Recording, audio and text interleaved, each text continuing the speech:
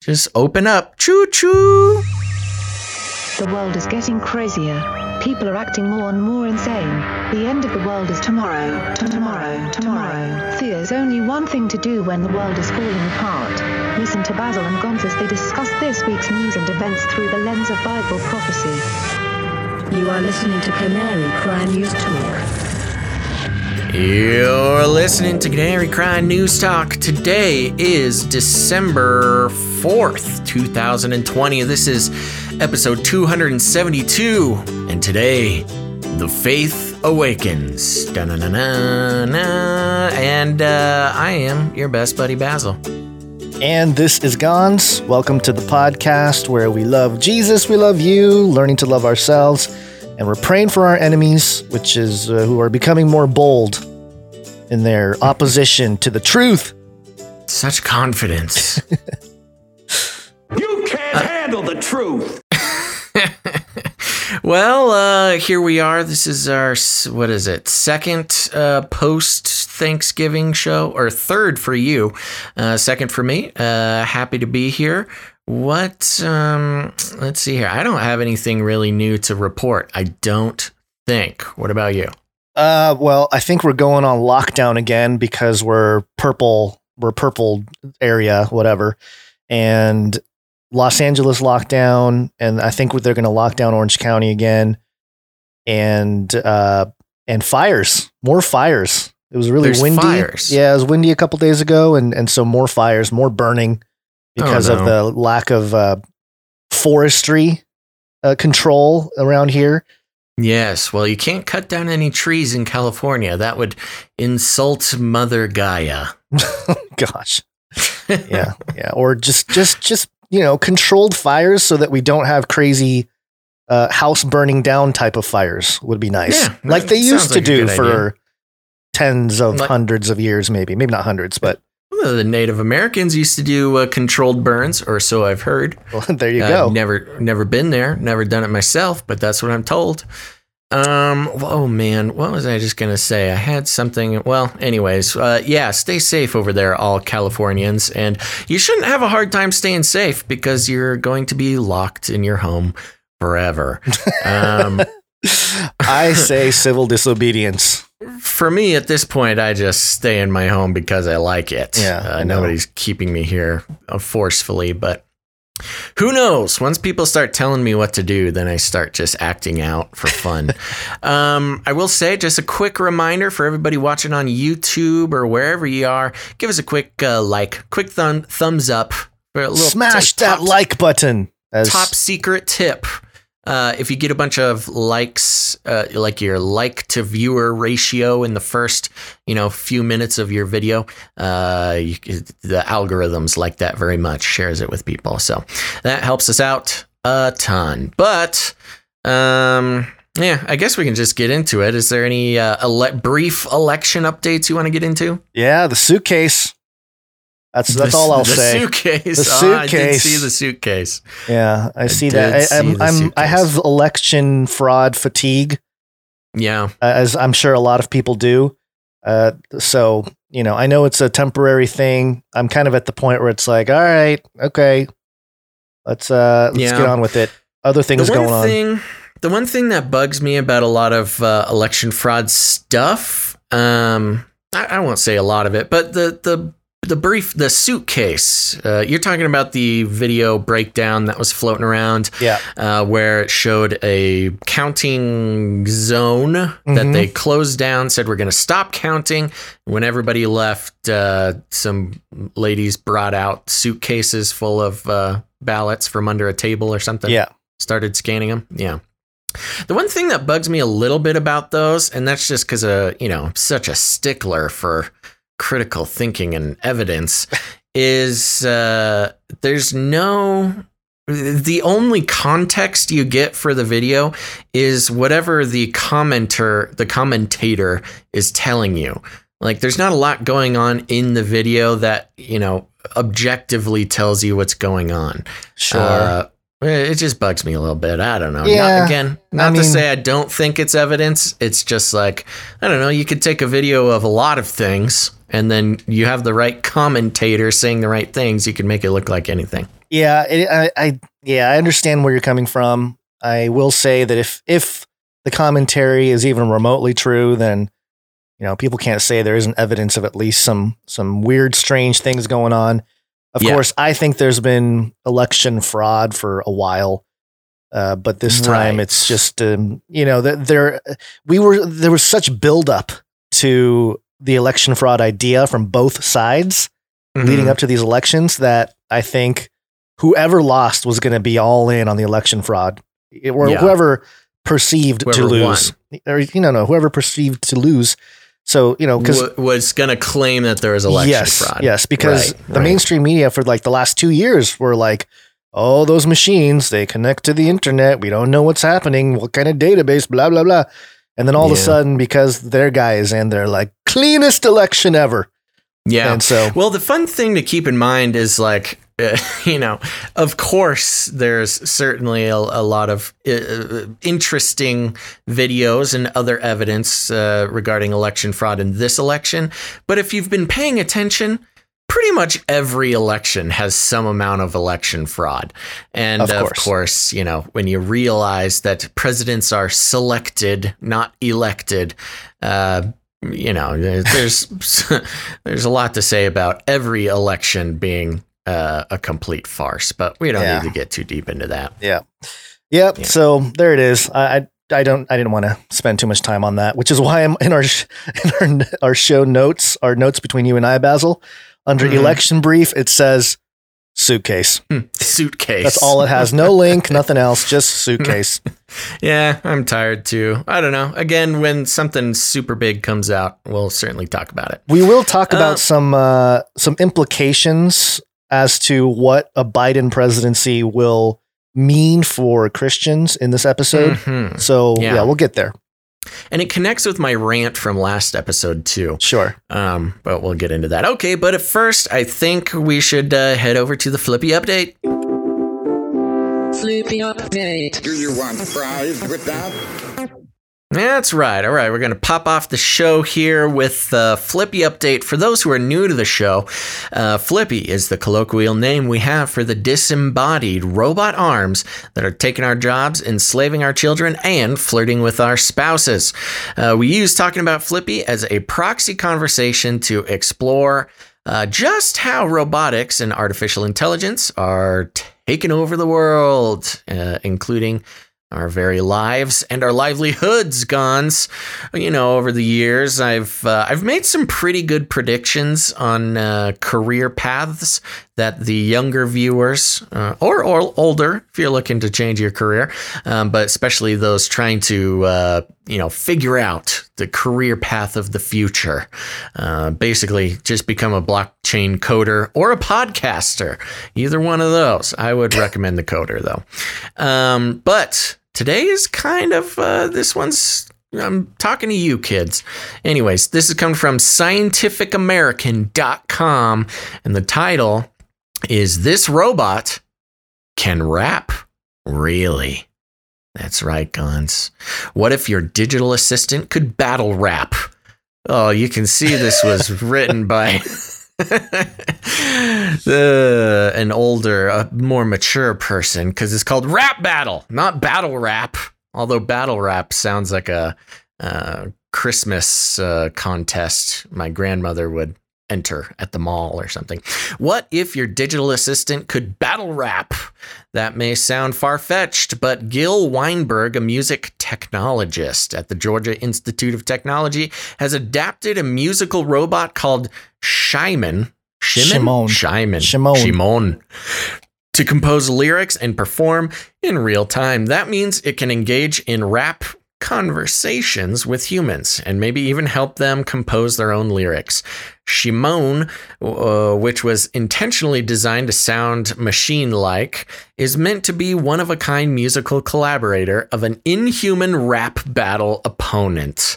And then the article just kind of goes into the history of computer music, but we have a little sample for everybody here. Gons on the ones and twos, hit it. Well, before I hit it, let me just set it up. Geez. What you're going to hear. I set you up perfectly. I know you did, but you got to give a little context. Okay. What you're going to hear is a human rapping at this robot arm with a head face thing. And then you will hear the obvious robot responding to the rap. So here's Shimon. But he can't be one, cause I got the vocabulary off the top and I often rock, closing up shop.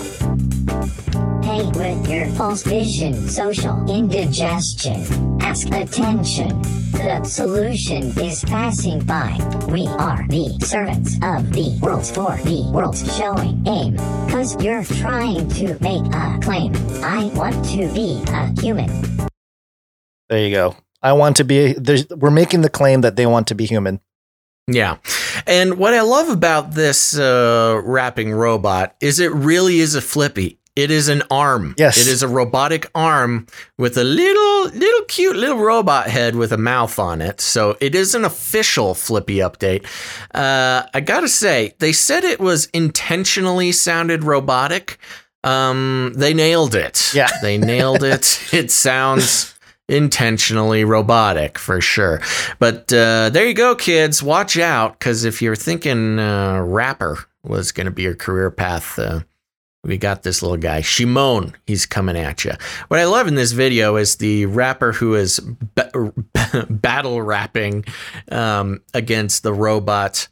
Just seems tickled pink to be in this situation. He's really making sure everybody knows that he's enjoying his time there, battle rapping with this robot. He's going to tell his kids, I was the first one to battle rap with the robots. Yes, he knows he's going down in history. A couple interesting things, though. This might seem a little less than enthusiasm inspiring, I guess, less than inspiring of a rapping robot. The interesting thing about this is it is compiling these verses in real time. Right. So these are not pre-programmed. These are not, this is happening in real time AI processing, which is pretty impressive. Compared to other talking robots where most of it's all pre-programmed and it's just set to respond to certain commands. So that's pretty cool, but just pretty much just that. That's all. I couldn't even really understand half of what it was saying, but they are trying very hard. Yeah. Well, at least they didn't go for the humanoid thing, because one of the problems we've seen recently is like, we're trying to make it as human as possible. Right. It never turns out well. So at least they stuck with the robot thing. Or that could just be an excuse of like, we couldn't make it sound human. So we'll just tell them that we made it, we tried to make it sound robotic. Yeah. It's kind of the similar thing with the Uncanny Valley. If you try to make it too human looking, it just kind of looks creepy. And I think the same is with voices, because Sophia, the robot, they try to make her as lifelike as possible, which just makes her creepier and creepier. But the voice is part of that. Yeah. They try to make it a very realistic human sounding voice. I think purposefully making this guy's voice robotic is the right way to go. I don't want to be tricked into thinking that it's a human rapping when it's really a toaster. So there you go. Just watch, kids, man. It's okay to rap in your spare time, but the robots are coming for that whole industry. So watch out. Well, maybe in the future, wars will be fought with battle rap. Instead of physical war, you got to battle rap the robot. So work on your chops, kids. Yeah. Drop those lines. There you go. Well, what do you got for updates? We interrupt this broadcast to give you a brief update. By the end of this timely interruption, you will be thoroughly updated. 33 is the number of completion of the Great War. We always start off with a 33 update, or a couple of them anyway. 33 is the Illuminati dog whistle. And this, according to people.com, see how Windsor Castle is decorated for Queen Elizabeth's first Christmas there in 33 years. Wow. Yeah. So, why? I don't know. But Queen Elizabeth is spending the holiday in Windsor, and her palace is already filled with festive decorations, including a giant Christmas tree. Okay, So, well, I'm glad they included that. Your favorite pagan holiday would not be complete without a giant burning effigy. I'm getting mixed information about the pagan holiday thing. It certainly was pagan, Yes. but there was some of the early church fathers and anyway. Well, we don't have to get into it now, but there is some stuff out there that I noticed and read that. Although that conversation will be had, as is tradition, this month. We will. We will. In the next few weeks, we certainly will get into the Christmas debate. Yeah, we will. We'll definitely talk about it because it's really easy to just say it's all pagan. There does seem to be some tradition rooted in some early church type of stuff. But I move on to the other 33 update. This is heavy.com. Juno star Ellen Page comes out as transgender. My name is Elliot. And we heard of, I'm sure everyone saw this story a couple days ago. But what wasn't really mentioned, and this was, who was it? Somebody on Twitter pointed this out to us. I was trying to look for it. Yeah, so we'll give him the credit for pointing this out. But it says here, Ellen Page, best known for their work in the film Juno. Best known for their work? That's really interesting. It's they. Ellen Page, best known for their work. Because I believe part of this is because they posted their pronouns and as they. It's he, they. They. I'm not an expert in exactly what that means, but did not go with he, him, is going with he, they. All right. Which I guess I didn't know was an option. It's an option, though. Okay. Well, split personalities, satanic ritual abuse. It's all a possibility. But the big thing that people weren't talking about, the 33-year-old. Yes. At 33 years old, they made the transition. Yep. I will take this opportunity to bring up my my ever increasing, my ever growing campaign to get chronopronouns normalized. So I'm Basil, am and will be. Fantastic. Gons, what are your chronopronouns? I will have to think about it. Okay. See, that's not very woke of you. No, but it's okay. You should know this. All right. What about Gon's eternal? That's pretty good. Yeah. All right. Gon's eternal. That's going to be the name of the documentary I make about you. Yeah. When you inevitably get, forcefully sucked into the singularity, the AI singularity. Yes, and I will communicate where I'm at from the other side, but it won't really be me. You see, it'll be a false algorithm, a false prophet. Gon's eternal. Yeah. So, okay, what's next? Just letting you know, it's not me. It's not me in there. Okay. Another number that keeps popping up that I've been keeping my eye on, obviously for reasons that are pretty obvious, is the number 666. And we have a little jingle here that I put together, and we'll see if it gets by the algorithms, but here it is. That is Iron Maiden, The Number of the Beast. Gons, how could you play the devil's favorite song on our show? Well, it's just a jingle to lead us into the 666 update here. AlbanianDailyNews.com, the most authoritative Albanian source in English. Oh, that's good to know. Did you know that? I will say, at the moment that we are reading this 666 story, there is 333 live viewers on one of our platforms. Oh, wow. I think that's total, actually. Low number today. Yeah, that's only total. a couple minutes in. Yeah. The headline is 666 Albanian anti-maskers fined. So 666 people have been fined in the last 24 hours for non-compliance with restrictive measures, such as wearing a mask in public places and not moving after 22 hours or 22. The mask of the beast. Yep. We finally found. Well, that was one of the reasons why, we sort of debunked the mask as the mark of the beast, was because, there has to be 666 associated with the mark in some way. But there you go. 666 people have been fined in Albania for not wearing a mask. I will say, I've heard a lot of great things about Albania. Yeah, that's maybe why they're going after him with the 666 and the mask and the whole deal. Just keep it in mind there. Something weird. So we'll keep an eye out for other 666s in the headlines because it seems to be popping up a little bit more than it used to. I don't know if that's been a recently, thing. Yeah. It's just triggering people. All right, next up real quick here. Space. Wanna go to space? Whether you believe that it's just lights on the firmament or not, popsugar.com reported Jupiter and Saturn will align to create the first Christmas star in nearly 800 years. And what's going to happen here is, I love how they call it a Christmas miracle. It hasn't happened in 800 years, and it's going to happen on the winter solstice, December 21st. Ooh. Jupiter and Saturn will align so closely in the night sky that they'll almost appear to collide from our vantage point. Interesting. Yeah, creating a radiant point of light often referred to as the Star of Bethlehem or the Christmas star.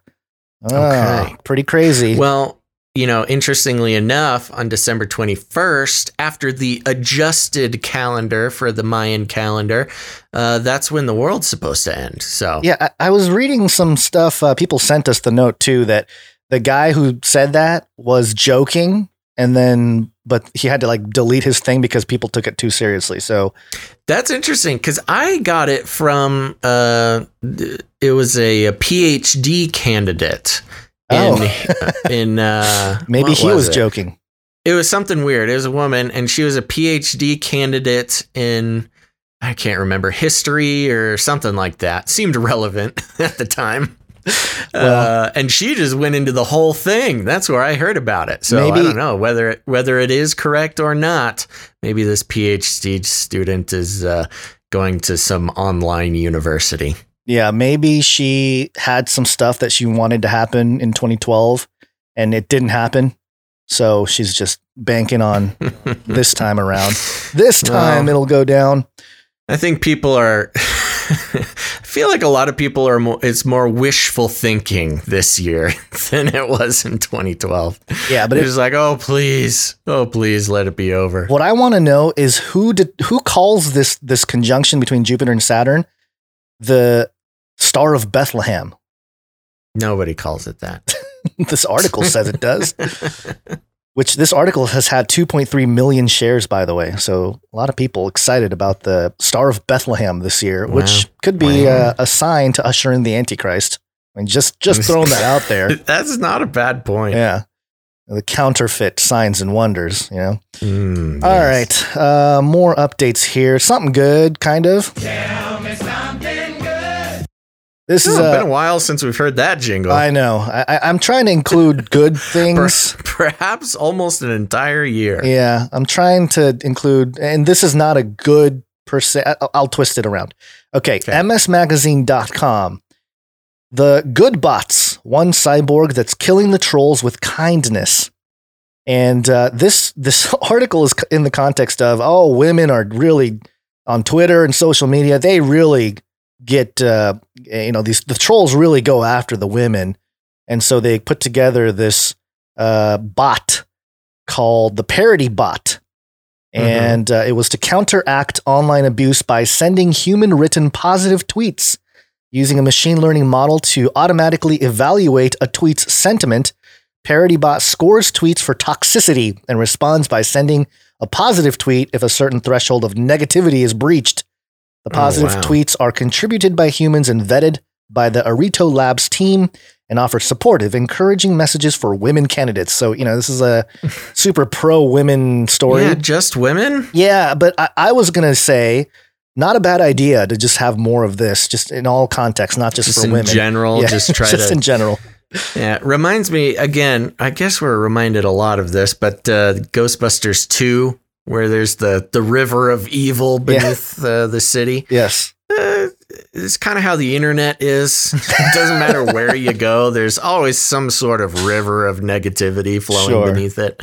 But yeah, maybe just the robots got to bring the positivity, man. Yeah. I mean, if we're going to use robots and AI and machine learning, might as well give them a positive spin and make them to the people, just, I don't know about the negativity score and all that, but at least they're pushing positive messages on Twitter, which will be flagged by the trolls as it'll be fact checked. It'll be fact checked and flagged. You gotta fact check all these positive posts, all these bots.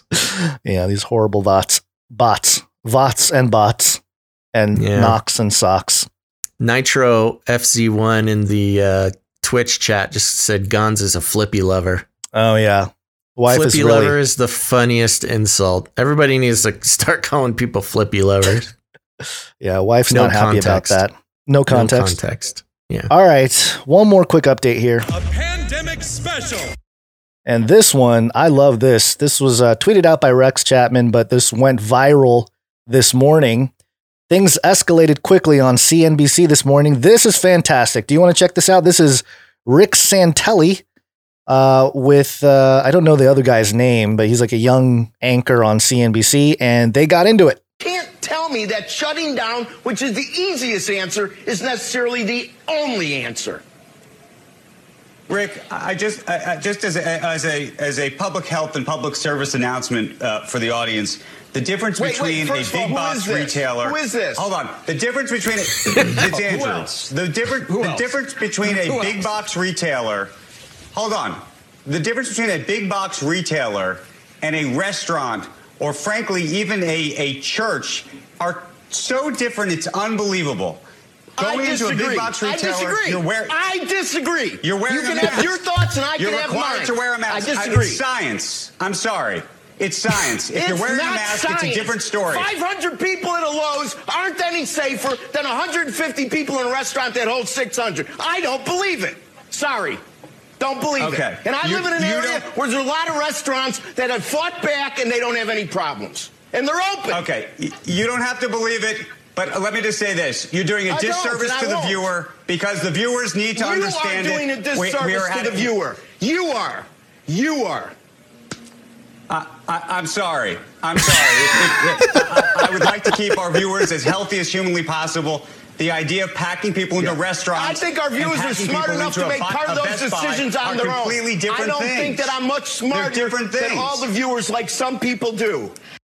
Yeah, this one's CNBC. CNBC, and both of these guys are employed by CNBC. Maybe Rick Santelli not so much longer. You know what? My suspicion is that this is sort of controlled opposition. And I mean, I love for those who are watching live, it's very funny to watch. On the right, the yelling man is an older guy, and he's kind of red faced, and yes, he's very passionate about this. I like his attitude, and the other guy, the guy on the left, is kind of a younger, kind of just normal looking guy, but if he's much over 30, not much. Yeah. And obviously much less experience handling these types of things on air. So the thing that got me here and makes me kind of think maybe this is a controlled opposition type of situation is, you got the older guy screaming about masks, and you got the younger, calmer, sort of frustrated millennial who's saying his literal words, "You're required to wear a mask. It's science." It is scientifically true that we are required to wear a mask. That we can agree. But yeah, this is fun. I like this guy. So you think this is a psyop to perpetuate the division of ageism? And I think, yeah. Well, what I think is this is CNBC, which very few sort of hardcore conservative people would even consider tuning into, I think. Yeah. But I think putting this guy on here to really, and you're watching this guy when he is, when the younger guy is talking, what's his name? Rick Santorin? No, the older guy is Rick Santelli. I don't know the younger guy's name. Well, that's what I was saying. So when the younger guy is talking, the Rick guy is just making these faces. He's folding his arms. He's making like these pouty faces. He's pointing. That he's just pointing. He's very animated. I think this was created to give maybe conservatives or older people someone to relate to on this channel to keep them tuned in. To keep them tuned in. Yep. Yeah. I mean, it went viral, so it worked. I think that's what it is. We got some good ISOs from this, though. I disagree. That's a good one to make sure. That's a good anytime one. we disagree with something, we can throw that in. And this one, it's good, but the younger guy steps all over it. If you're wearing a mask, it's a different. I do. Yeah. You're required to wear a mask. It's science. That's not science. All right. So that's it for the updates. 16 minutes and 18 seconds for the updates, Basil. Okay. Yeah. You did a good job keeping it short today. You win. I win.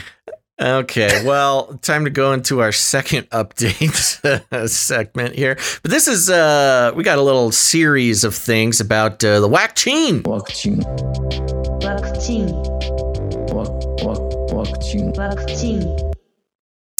Okay, so we're going to start out over at CNN.com here, see what they have to say about what's going on with the vaccine.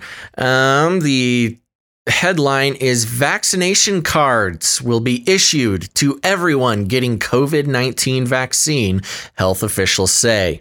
The Department of Defense released the first images of a COVID-19 vaccination record card and vaccination kits on Wednesday. Good to know. So now we know how to Photoshop our own. I know. They have a little picture here. They gave it away. Yeah. Get to work, Photoshop kids. Vaccination cards will be used as the, quote, simplest way to keep track of the COVID-19 shots, said Dr. Kelly Moore, Associate Director of the Immunization Action Coalition, which is supporting frontline workers who will administer COVID-19 vaccinations.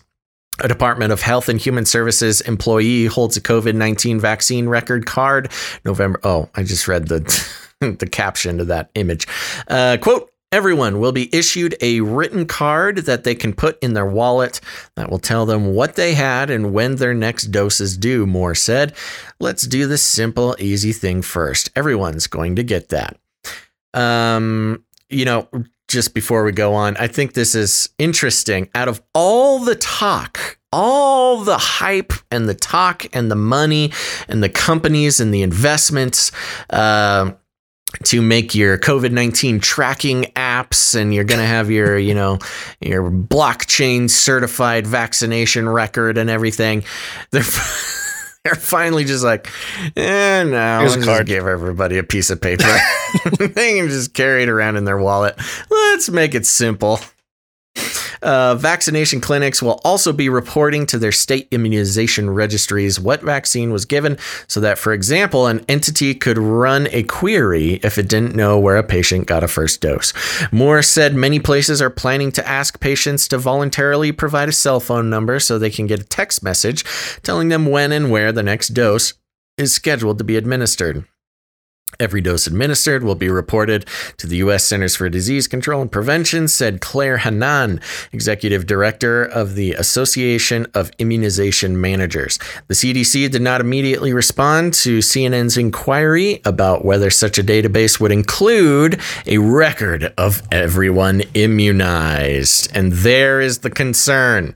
And of course, the CDC did not immediately respond to that. As far as vaccine kits, the DoD image shows the kits include a card, a needle, and a syringe, alcohol wipes, and a mask. Operation Warp Speed has 100 million vaccine kits ready to go. If and when distribution of a coronavirus vaccine starts, General Gustave Perna, Warp Speed's chief operating officer, said last month. The images come as two companies, Pfizer and Moderna, await emergency use authorization in the United States. A panel with the U.S. Food and Drug Administration is expected to discuss whether to authorize the EUAs on December 10 and 17th. Wow, that's coming quick. No, okay. For a second, I was thinking that we were in Vax Week for the UK, but that's next week. Reminder, UK listeners, next week is Vax Week. Your vaccinations start. And make sure to send in your boots on the ground reports. Let us know how that's being received. Moving on. Should Pfizer and Moderna get the authorization, the vaccines' first shipments could happen December 15th and 22nd, respectively, according to a document from the federal government's Operation Warp Speed. Initial supplies in the United States will be limited, and the wider population won't have access to vaccines until months into 2021. A CDC panel recommended Tuesday that healthcare and long-term care workers get inoculated first. By February, 100 million Americans could be vaccinated against the coronavirus. Monsef Slaoui, chief advisor to Operation Warp Speed, said Wednesday. That's it. There you go. So we're all going to get a little card, Gons, after all the hubbub. I know. About chips and implantations. Well, get ready. Don't laminate it though. You're not allowed. Most people born in the United States anyway, in the last 30, 40, 50 years have gotten, maybe not 50, well, maybe about 50, have gotten some kind of vaccine as children. And we have our immunization cards. And I don't know the protocol of how it works currently. Do the hospitals just keep a duplicate record of that? Or I have no idea. As I've mentioned in the past, I've recently had to get certain vaccinations to travel to like Africa and stuff. Yeah. They gave me a little card. It's a little yellow card. I lost it. I have no idea where it is. So you must get it again, Basil. Yeah. And this time. I remember, you got to show it to the guy as you're going into certain African countries. I just thought it was such a silly system. Like, if you know what they look like, you can just photo. They didn't like check any numbers. They didn't do anything. They just look at it and you just keep walking. But yeah, what they don't tell you about is the watermark that's on the blockchain. Oh, the blockchain isotopic watermark. Yeah, on the paper. That's how they're going to get us. We'll see. Well, keeping up with the vaccine updates, there's a few things to bring up, other stories and headlines. This one is concerning, well, a couple of these are concerning PSYOPs, if you ask me, and I don't have my PSYOP jingle. I thought I had it ready to go. Oh, no. Oh, boy. I need to get a better database to pull up some of these jingles here.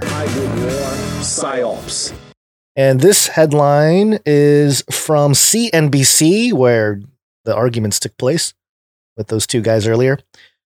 Headline, would you be willing to get a COVID vaccine in exchange for a $1,500 stimulus check? Oh, yeah. How one bold proposal would work. I'll just read the bullet points here. Americans are eager for more one-time stimulus checks.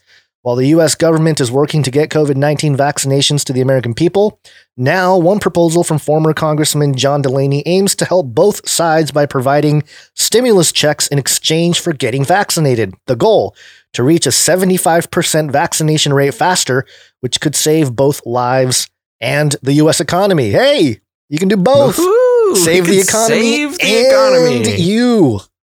Oh, boy. I don't know. This is if there was any argument for this idea of vaccines and mark of the beast, I mean, we always caution against concluding with that. But I mean, this moves kind of in that direction. There's an economic interest with getting the vaccine. The assumptions they're making here is hilarious. Because, if you're going to get the vaccine, you're going to get the vaccine for those who are not against it. But if you're against the vaccine, look, I know times are tough, but I think people who are really, authentically against getting the vaccine, I don't think $1,500 is going to convince them. I think there's somebody in leadership who is really overestimating people's desire for $1,500. Yeah, but also if you look at it from the Hegelian dialectic narrative, it makes kind of sense. It's like, all right, release the virus, destroy the economy. And then, because this type of thing, what's crazy is that, a few months ago, people were like, oh, they're not going to do anything like this. Because I heard this narrative of like, hey, yeah, get a stimulus check in exchange for a vaccine. And they're like, no, you crazy conspiracy theorist. Right. And now it's kind of like, that's kind of a good idea. Let's try that. I know. Well, that's exactly correct. You know, when this all first happened, people were calling that. I think we talked about it. Yeah, we mentioned it. And yeah, that's exactly what they went for.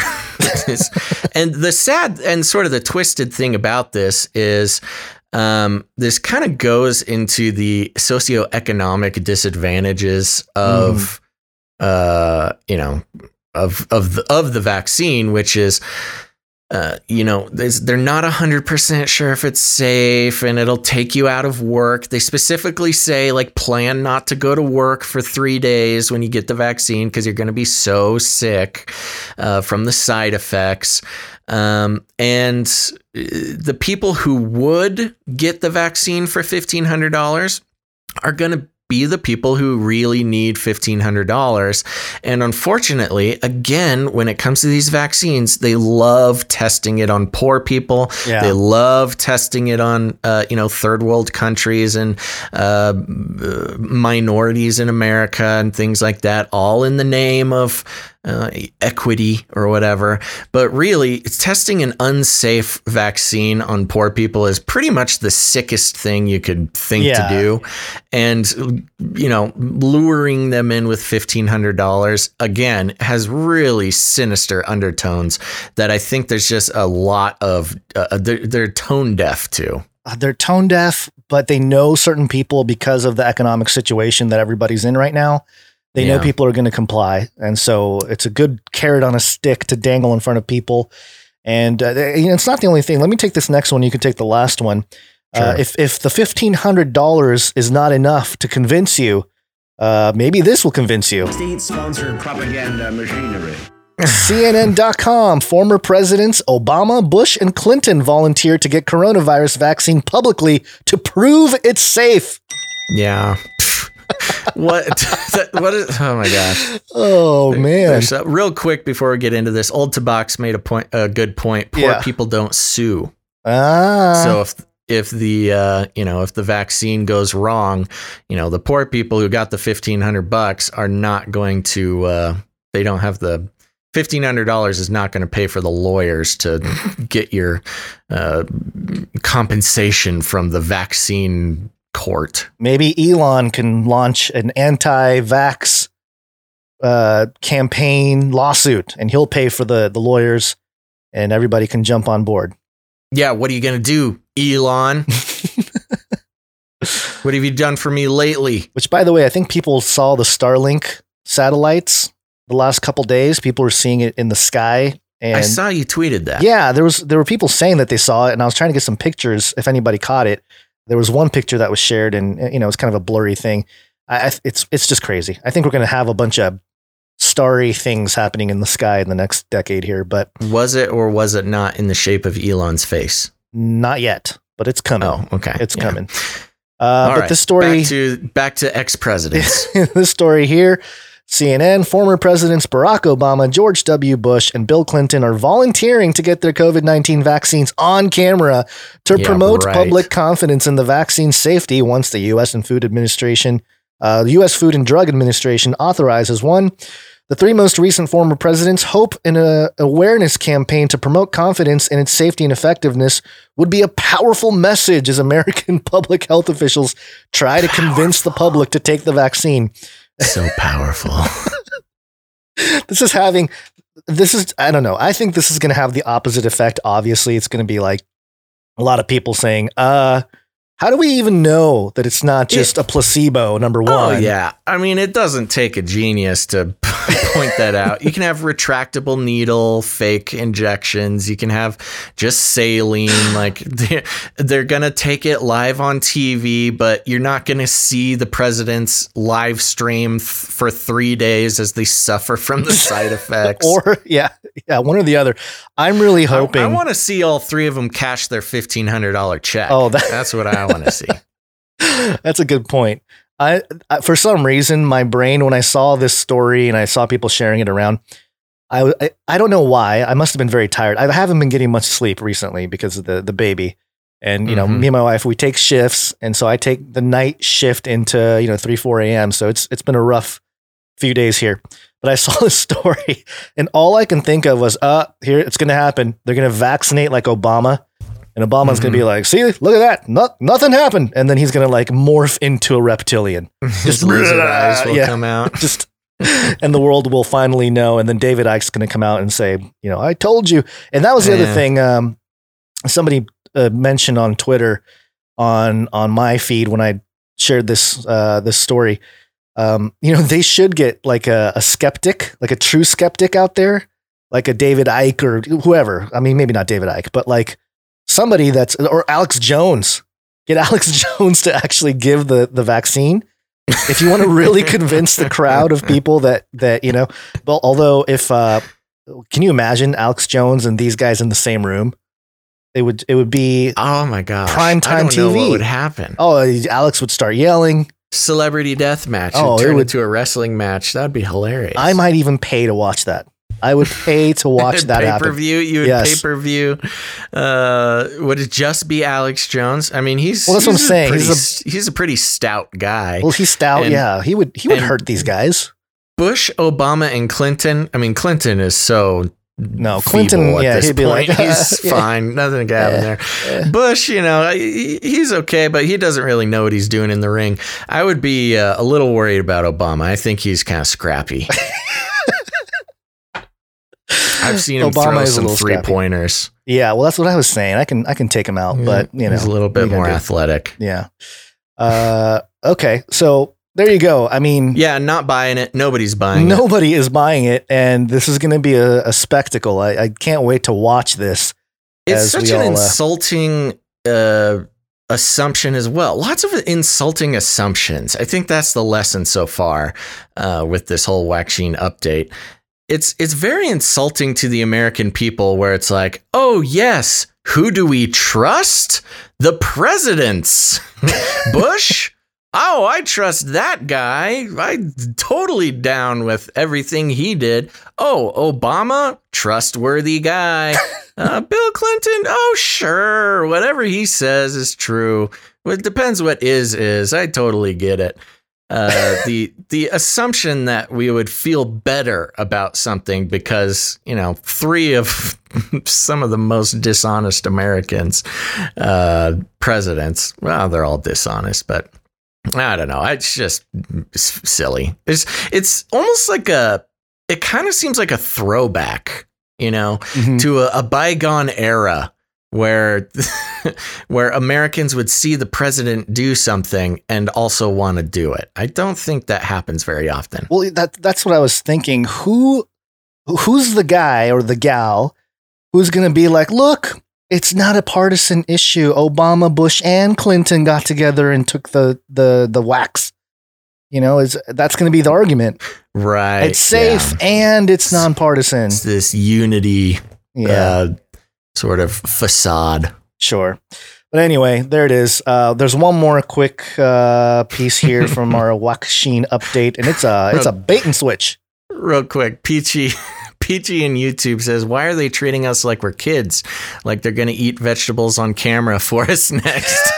It made me think of, when you got a kid, you're trying to get them to eat their food. You turn the fork into an airplane. Sure. Here comes the choo-choo. Open up for the choo-choo. They're going to start doing that with the vaccine syringes. Yeah. Here comes the spaceship. He's going to land on your arm. Fantastic. Excellent. All right. Bait and switch time. Bait and switch.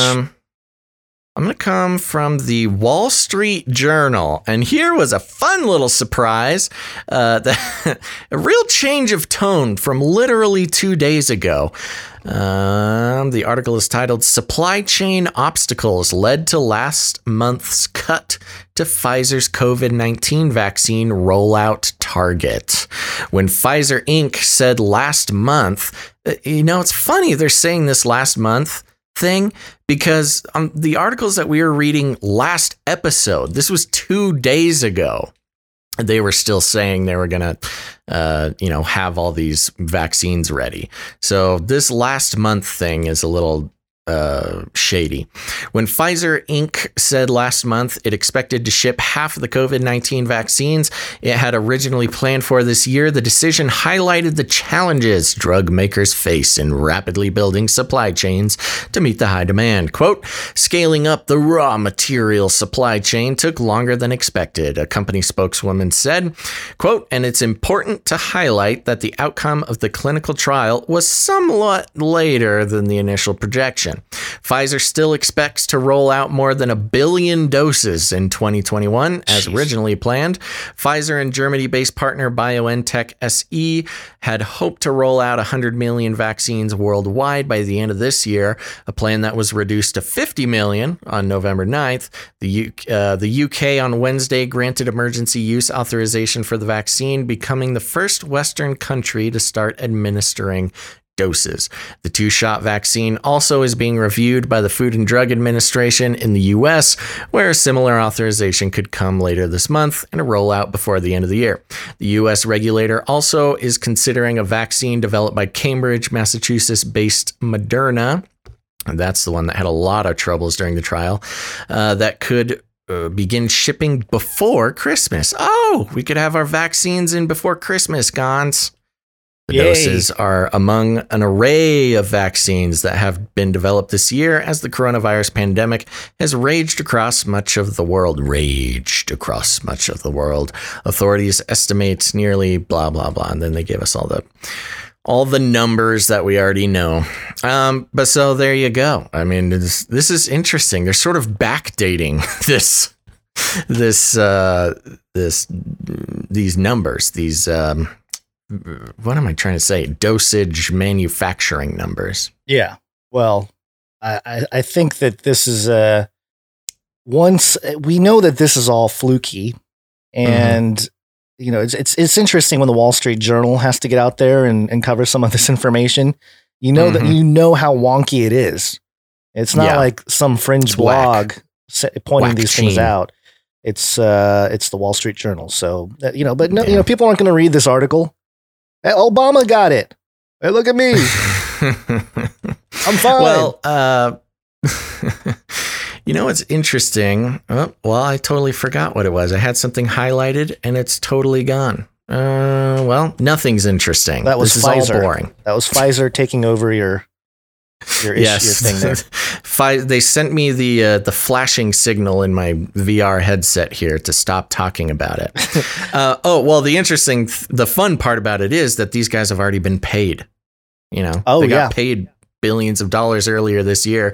They're really they're not under a ton of pressure. They've already been paid. It's kind of like, we'll ship them when we get them. Don't worry about it. Yeah. And just as a quick side note, and we've talked about the PCR tests, but there was a paper that was that came out that was a challenge by 22 international scientists against the main scientific article that created the RT-PCR test as the main way to test for the COVID-19. Right. And they basically use the paper as like, okay, yeah, deploy it, test everyone with this methodology. Right. At the end of last month. We know, as you've brought up before, you had a good segment on it. PCR is not technically a test. It's an amplification process. Right. It's a process. And so a bunch of scientists came out and called out the flaws in that paper and how it should, none of the ways, at least the PCR test, or not the test, but the process, the PCR process should not have been deployed to the amount that they have to determine if somebody is suffering or has contracted the virus. And so, it's just headlines and information that you're not going to get. Maybe not headlines, I'm sorry, more like information that you're not going to get in headlines in the mainstream media because it goes against the narrative. But yeah, this is the one problem here in just looking at the discussion with this topic, is that there is no hard consensus amongst even the scientific community of what this is, the severity of it, how to treat it. So anybody that's out there that says, like Fauci out there saying science is truth, it's nonsense, because again, there's no consensus. Scientists can't even agree what to do here. And the political use of some of the ways in which this is played out are being called out by other scientists. Right. So yeah, just some that's more the ammo. funny thing.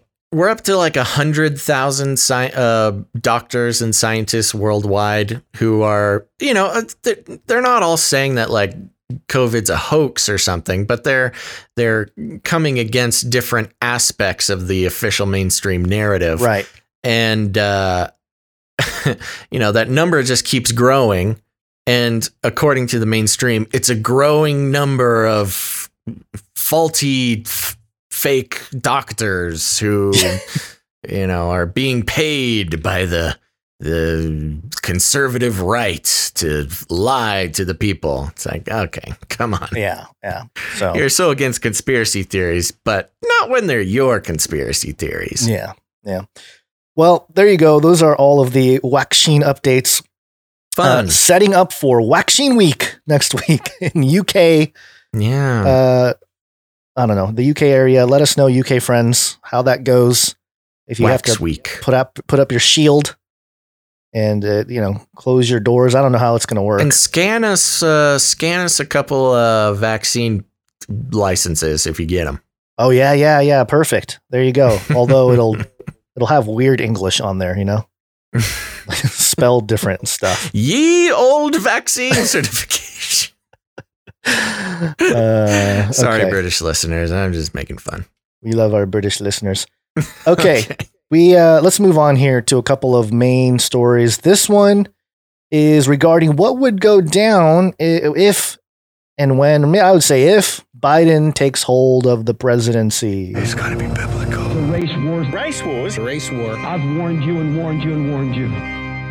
And this story is from WND.com. So it's a very right-leaning outlet, WorldNet Daily. So keep that in mind, and we'll talk about it. Headline: Secular Democrats urge Biden to pounce on U.S. Christianity. Sweeping agenda calls "In God We Trust" a relic of McCarthyism. Mm-hmm. The article states a Democratic Political Action Committee representing secular values issued a sweeping agenda for Joe Biden to reverse many of President Trump's advances for religious liberty and, quote, restore a vision of constitutional secularism. I love that. Yeah. Repeal religious liberty.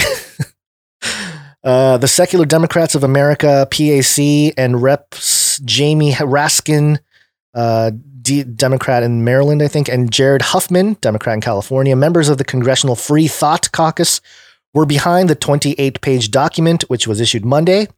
It would ban religious organizations from participating in government programs, support governors who want to close down churches amid the COVID pandemic, require new disclosures from churches, overturn religious rights precedents such as the Hobby Lobby case, prevent mention of creationism in education, and work for a de-radicalization of, quote, white Christian nationalism. Right. The document declares the, quote, rise of white Christian nationalism is a national security threat. It goes on. It recommends national to Biden security threat. Yeah, wow. That's. I've noticed that is the dog whistle for both sides. Republicans and Democrats. They'll throw out the this is a national security threat to whatever thing they don't like from the other side.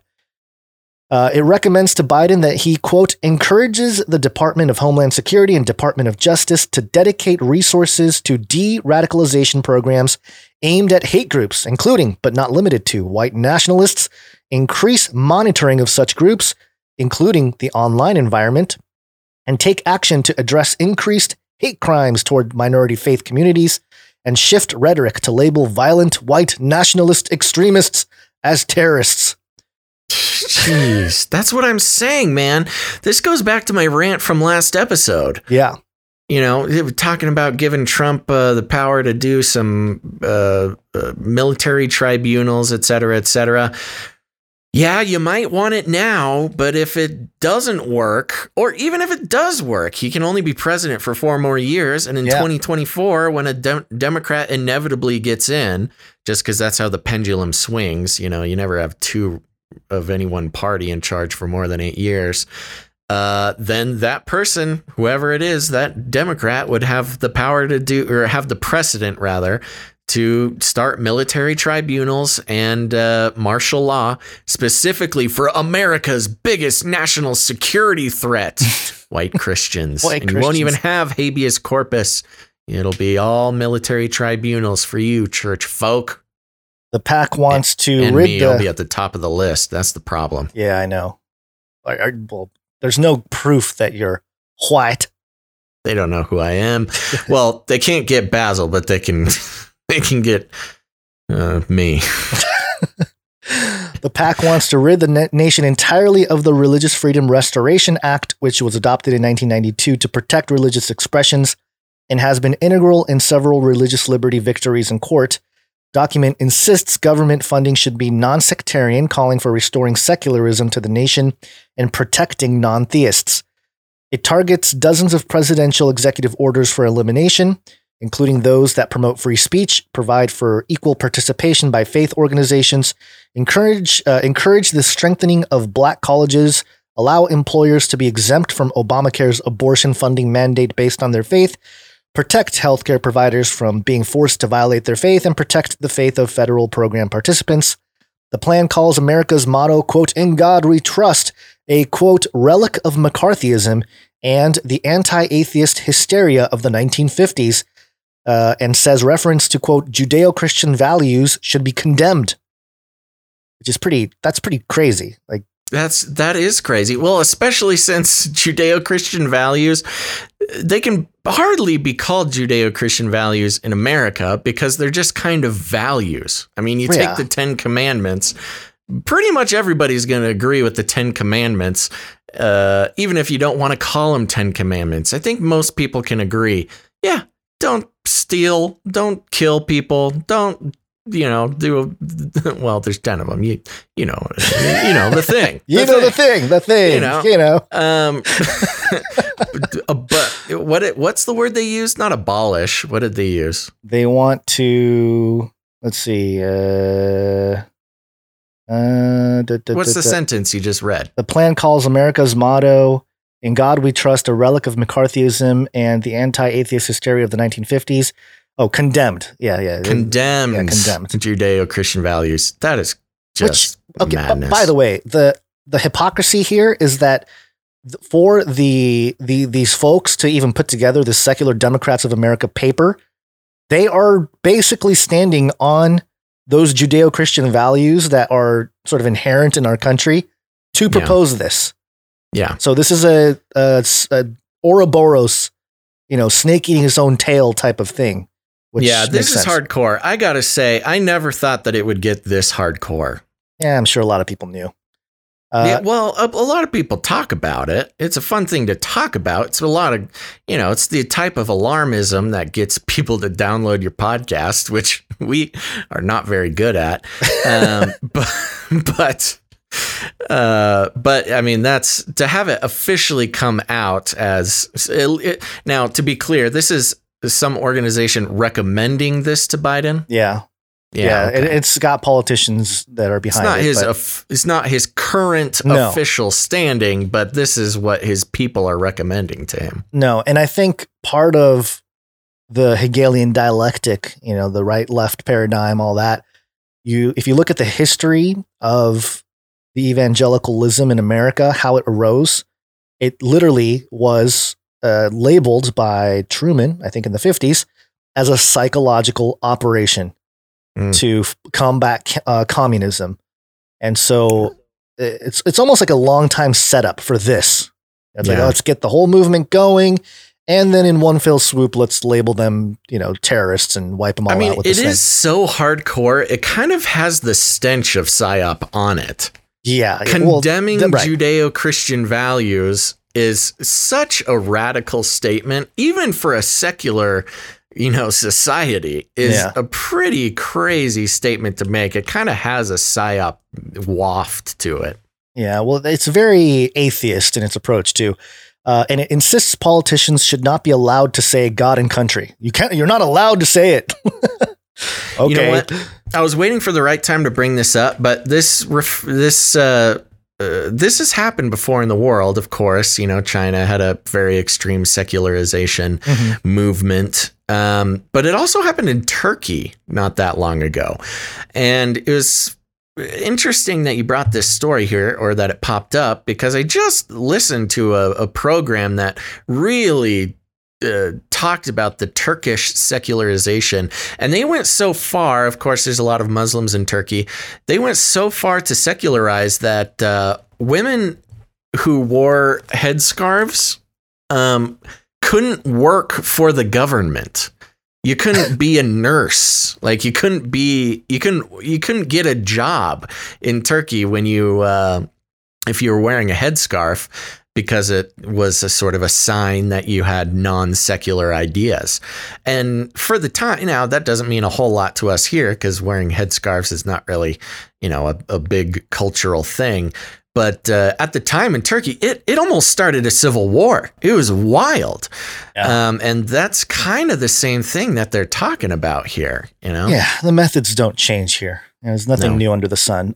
For the sake of time, I think people get the point. There's just, it keeps going here. Sure. And we can move on. The one thing that I will mention at the very end of this article, it says that according to 538 analysis of data from the 2016 Cooperative Congressional Election Study, 9% of Democratic primary voters said they were atheist, 8% said they were agnostic, and 18% identified as nothing in particular. However, about half of those in the last group said they still attend worship occasionally.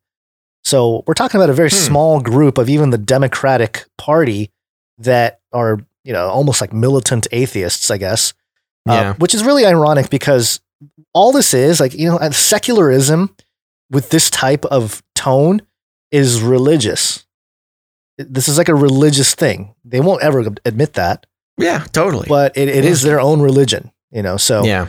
Anyway. Well, and it's interesting too, because Biden is, or at least claims to be, a practicing Catholic. Right. Yeah. He's better Christian than all of us. He's such a good Christian that he will make Christianity illegal, just like in the days of Rome. Yeah. Yeah, well, we need to return. Maybe that's his plan. Maybe he's just such a good Christian that he wants to make Christianity illegal because, historically, the Christian church has flourished in times of persecution. So he's like, if we make it illegal, then the church will do better. What if after all of this, Biden is the Antichrist? It would be kind of disappointing to be like, honest. Oh man.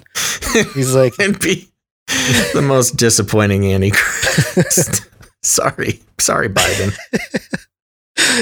You're not even good enough to be the Antichrist, Biden. Yeah. Get out of here. Okay. Along with this story, this story connects this next one that I'll throw to you because it's almost like confirming some of what these secular Democrats are trying to do. Oh, yeah. You're right, Q. Yeah, you're going to love this. This is coming from Vice.com, so it's going to be edgy. But this is regarding Monolith, the monoliths. There was a third one that popped up in California. And then this happened.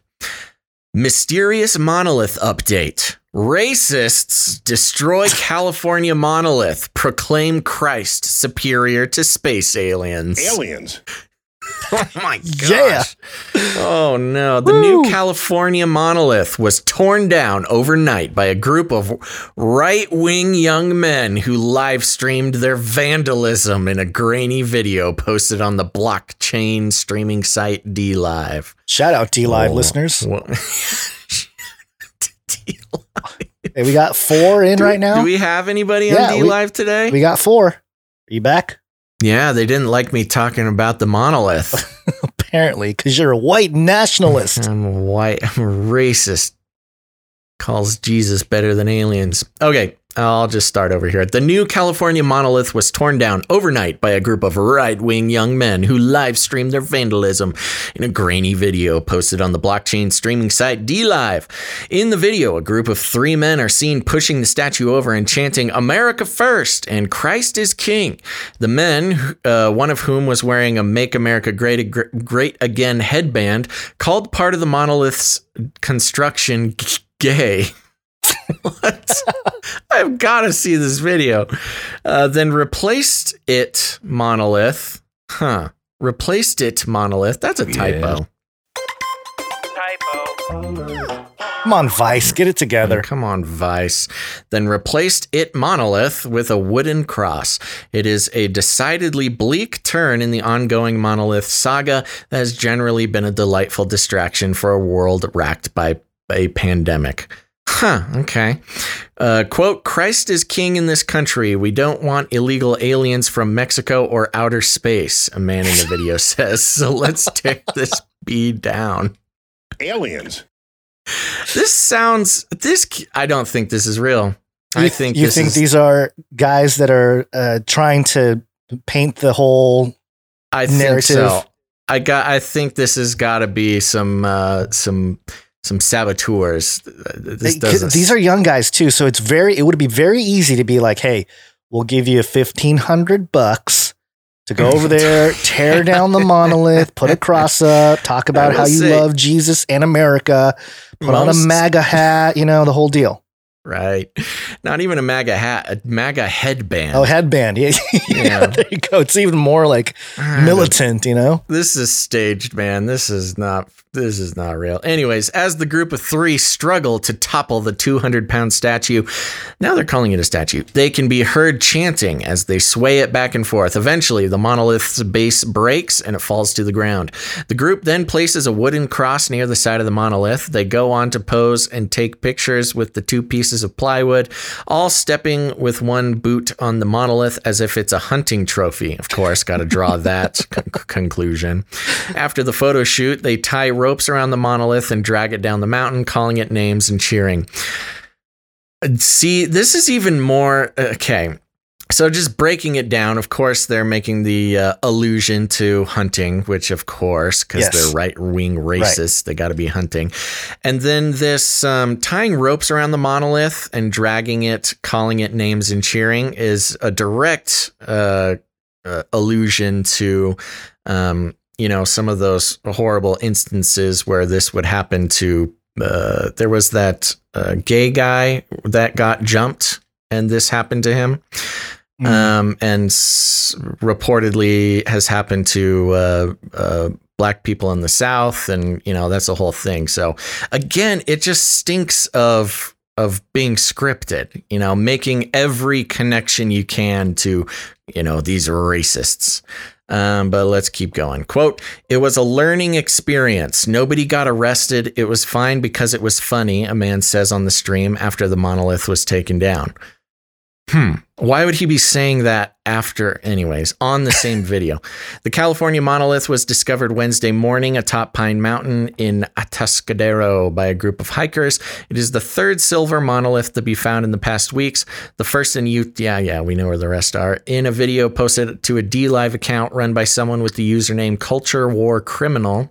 The group of men claims to have been driven for over 5 hours to get to the statue's site, streaming most of the time. The man who appears in the later video is wearing military fatigues and camo face paint. He's vaping while saying things like, quote, I don't want to read that. It's mean things.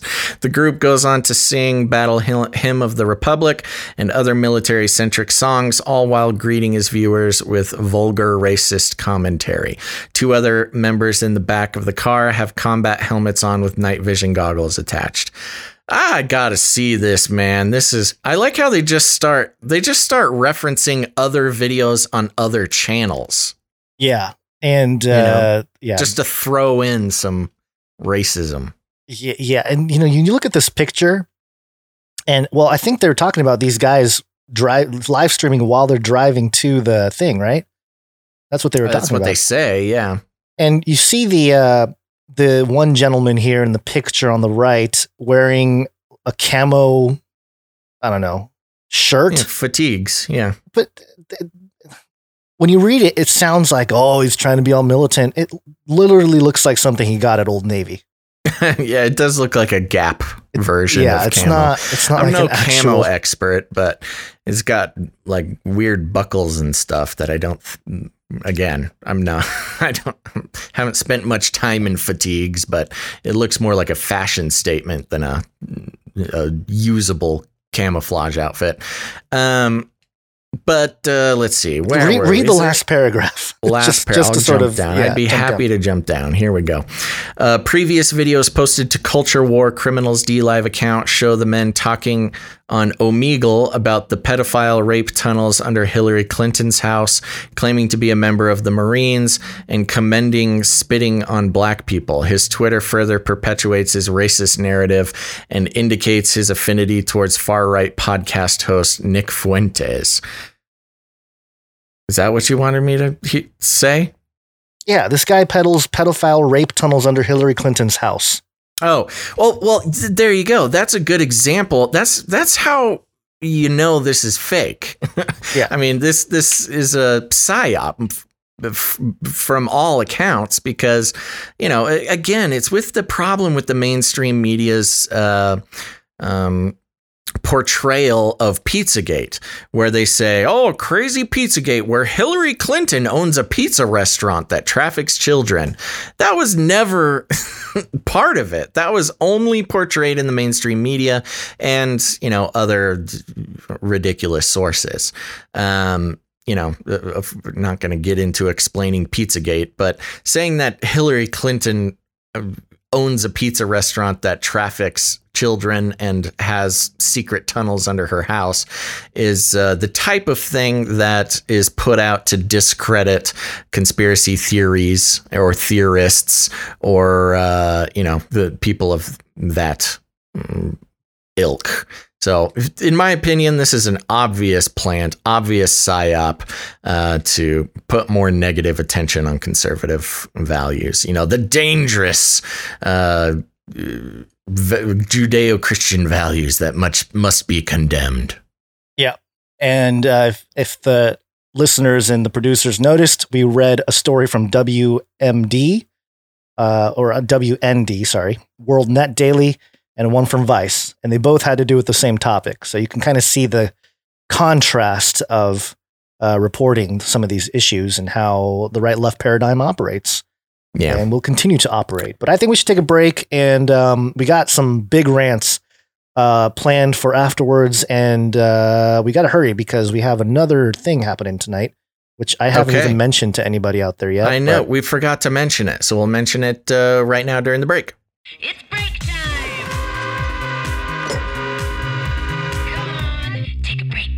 Come on, take a break. Okay, folks, we're going to take a quick break and thank some of our producers, but don't go anywhere because after the break, we're going to be talking about the RFID chip and the vaccine that we talked about that appeared on CBN last week, as well as quite the discussion about evangelicalism, conspiracy theories, the mainstream, and even within evangelicalism or Christianity in general, the two different sides of that group. And yeah, a lot about that. Really important conversation in my opinion. But first, let us take a break and thank some supporters. So, producers, not supporters. Come on. Thank you. That's what froze my brain for a second. So producers, you might say, maybe you're new to the show and you're thinking producers, somebody produces this? That's crazy. You're right. It is crazy. But you might notice that we don't read any ads on the show. We don't take any corporate money or advertising revenue, and we're also demonetized on all the platforms. So how are we able to keep the lights on around here? Well, that is because of the value for value model. And if you don't know, let me tell you.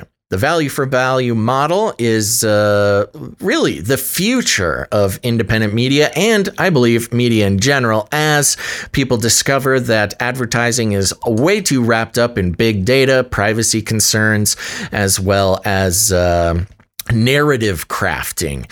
It insists that pieces of media like our show are brand safe. It kind of ties your hands, or a cat's got your tongue when it comes to talking about certain things that brands just don't want to be associated with. And it's for that reason why we have decided to try our best to stay integrous as far as being told what we can and can't say, and just taking money from people who want us to consider you, dear listener, as a commodity to be bundled up, collected, and shipped off. Your attention and your trust to be sold for our own personal gain just didn't seem like it was the right thing to do for us. And I've said it before, but if you're new, I'll just say it again. We have in the past gotten some pretty I don't know, what would you say, attractive propositions from certain advertisers, and we have not accepted a single one against our accountants' best wishes. Accountants being us. And those offers were, if anybody else, we might have said, we made it. We made it. We got the attention of the big dogs, but yes, right. We were like, nah. It just didn't seem right. You know, this was way back when, it's a little different now, where it's actually pretty easy to get advertisers on your podcast now. Advertising on podcasting is a pretty easy thing to do nowadays.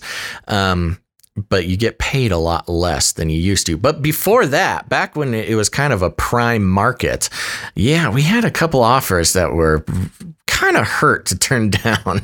Yeah. But that's neither here nor there, because we are here now on the value for value model. And here's the thing, without rambling too much, when you rely on advertising to fund pieces of media that you appreciate, you're literally letting advertising companies and the corporations that pay them dictate the value of a piece of media that you enjoy. And this has worked for a while during, certain phases of the internet and, mainstream television type stuff. But it's quickly becoming problematic for a lot of different reasons, and even just philosophically. The idea of letting some ambiguous advertising corporation set the value on a piece of media that you enjoy, people are waking up to the fact that that's a pretty messed up concept. And instead, they are taking their media future into their own hands and becoming a producer of Canary Cry News Talk. And let's thank some of them now. Actually, it's going to be a pretty short producer segment. Let me pop over here. One of the first ways, one of the easiest ways that you can become a producer of Canary Cry News Talk is by heading over to patreon.com/CCNT for Canary Cry News Talk. Patreon.com/CCNT, which I regret to inform you, Gons, we have no new patrons over there, no new producers.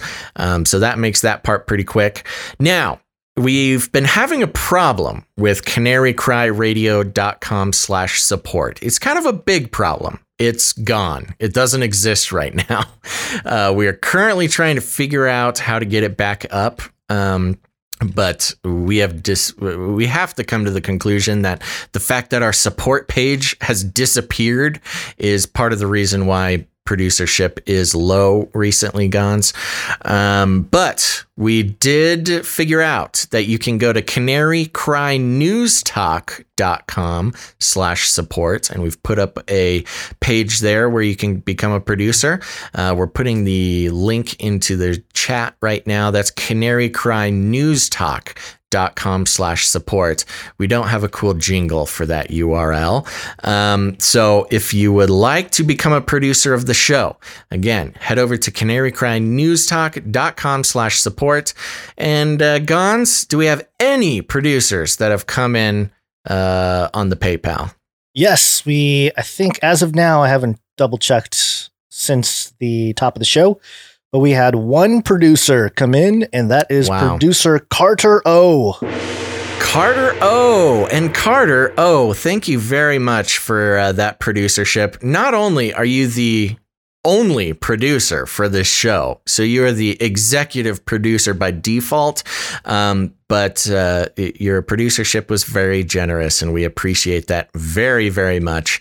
Starting to get a little stressful, Gons. Starting to get a little stressful with this low producership for the past month or so.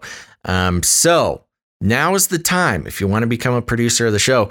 Yeah, I mean, just to be serious for a moment. We say it every show that we can't do the show without the help of our producers. And we do say it sort of flippantly, and we just kind of keep moving. But it is actually the truth. Like we mentioned, we don't advertise for what we think are pretty good reasons, but that does require people to become producers of the show. And it's been quite low recently, as we've mentioned over the past few episodes. I believe that most of that has to do with our page, our website being disappeared into the ether. So I know we've got a lot of enthusiastic and generous supporters out there. So please head to canarycrynewstalk.com/support. Otherwise, who knows, Gons? It might be a very dark winter for us this winter. We literally won't be able to keep the lights on. Yeah, we'll be okay. But, we have other ways people can support the show, even if it's not with your treasure. You can do so with your time and your talent. And we have a few people to thank on that regard. We have Objectivity Cave, who I think is usually in the Twitch chat as well. He sent us a jingle. It's the Great Reset World Economic Forum jingle. Do we want to play the whole minute and a half here? I think we should. Is it going to be in the mix at the end, the minute and a half? I did not have it in there for today. Don't have it set up there. I don't have it set up. Play the sample. Okay, we'll play the sample, and then moving forward, we will add it into the end of the show mix. Here's a little sample of the World Economic Forum song.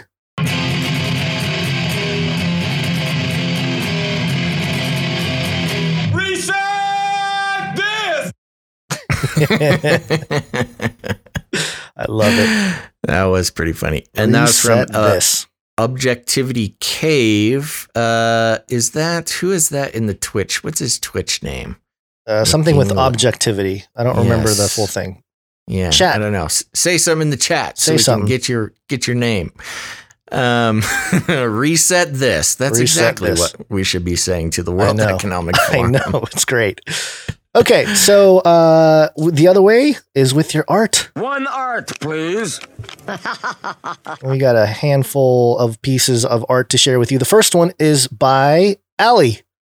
And I need to fix the size of this on the screen real quick, but this is from producer Ali. That's Gazlin Bonds in the Twitch chat there. So thank you very much. Yes, and this is Monty 4 Tryouts Round 2. Yes, this is very good. Wow, she's just showing off now. Thank you very much, Ali. For those who are just listening, this is Monty the 4th Tryouts Round 2.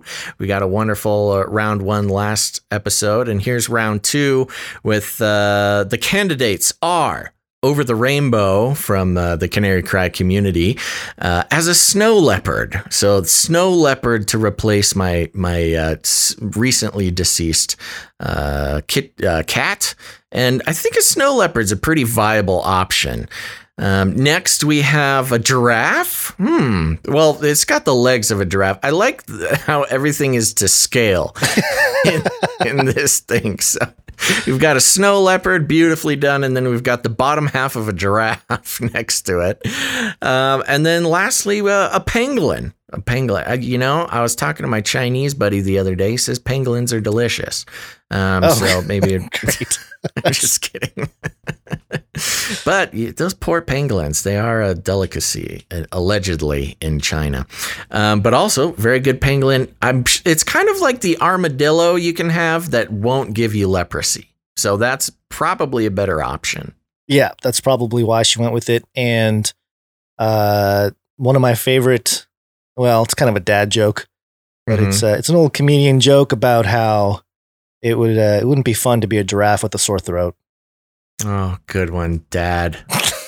Good one, Dad. All right. Thank you, Allie. Thank you very much, Fantastic Allie. piece of drawing again.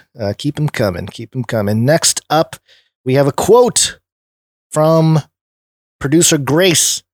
And she quoted, "King of the Apocalypse, building my empire from scratch." Ooh. Yeah, that's me. That's you. You said that. Yeah. Yes. Back when I was stranded in the wastelands of California. Yes. Oh man, they were so mean to me, Guns. I know. Yeah. Yeah. So thank you for that. You know what's funny about these? Before we get to the last piece of art here, today's art, for whatever reason, all the producers, it's all black and white. All three of the pieces of art that we got today, black and white, okay. no color. Got a theme. Yeah, which it's okay because I have a Jesus on a T-Rex blasting out rainbow. So it kind of makes up for the lack of color. Quite the heretical visage there, Gons, but funny. Who says it's heretical? Jesus set the rainbow. Come on now. We're taking the rainbow back. And he made dinosaurs. So yes. And he giveth and he taketh away the dinosaurs. Last but not least, producer Mark with another episode of edition of the New World Order Times Gazette. This was great. Yeah. Do you want to read a couple of them? Yeah, go for it. Yeah. Okay. So this is another edition of the NWO, the New World Order Times Gazette. What is this? This is from Mark, right? Yep. Producer Mark. Yeah, these are great. And as usual, it's the classifieds section. So let's see what's in the classifieds here. We've got Lost and Found, missing steel monolith with sentimental value. 9.5 feet tall by 2 feet wide. Last seen in the remote. Oh no, I got a blurry version here.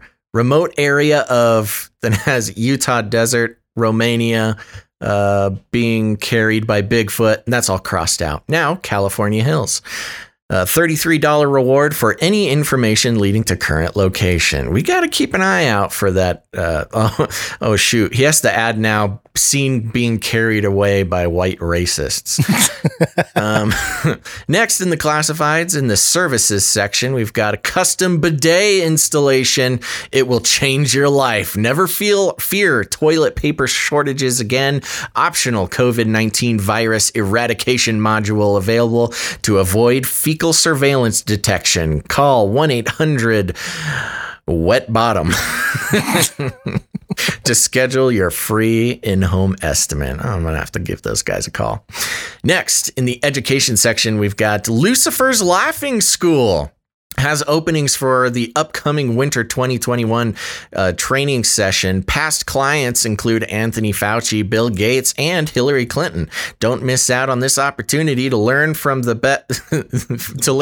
beast. Cross that out. Best.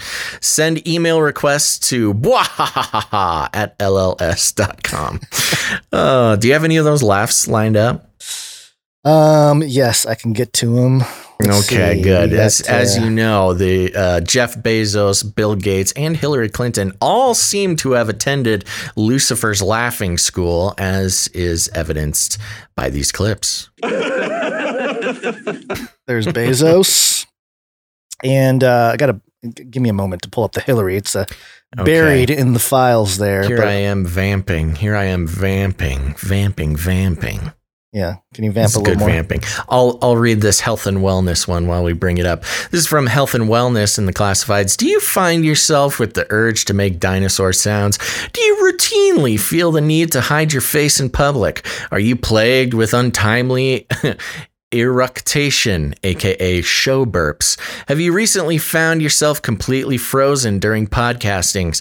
These are signs that you likely have gout. Dang it! Get relief with our totally artificial remedy, Gout Out. Next, text request for free 30-day sample. Go to 1-888-GOUT-OUT. Hillary thinks it's funny. You got me. Hillary thinks it's funny there. Oh gosh, that's the scariest one. Oh no. Yeah, very good. So there you go. Thank you very much, producer Mark.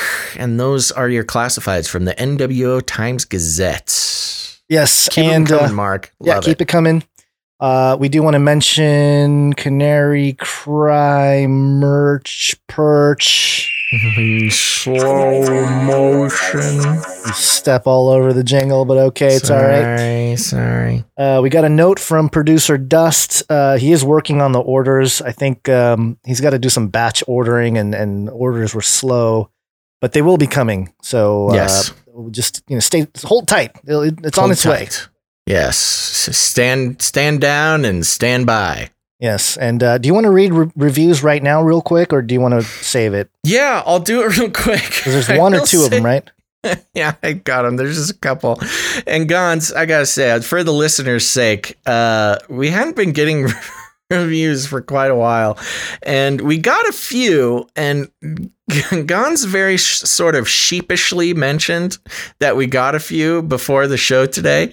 And usually I love reading reviews. Gons, I appreciate your non-enthusiasm about these reviews, because we have some, well, let's just get into it.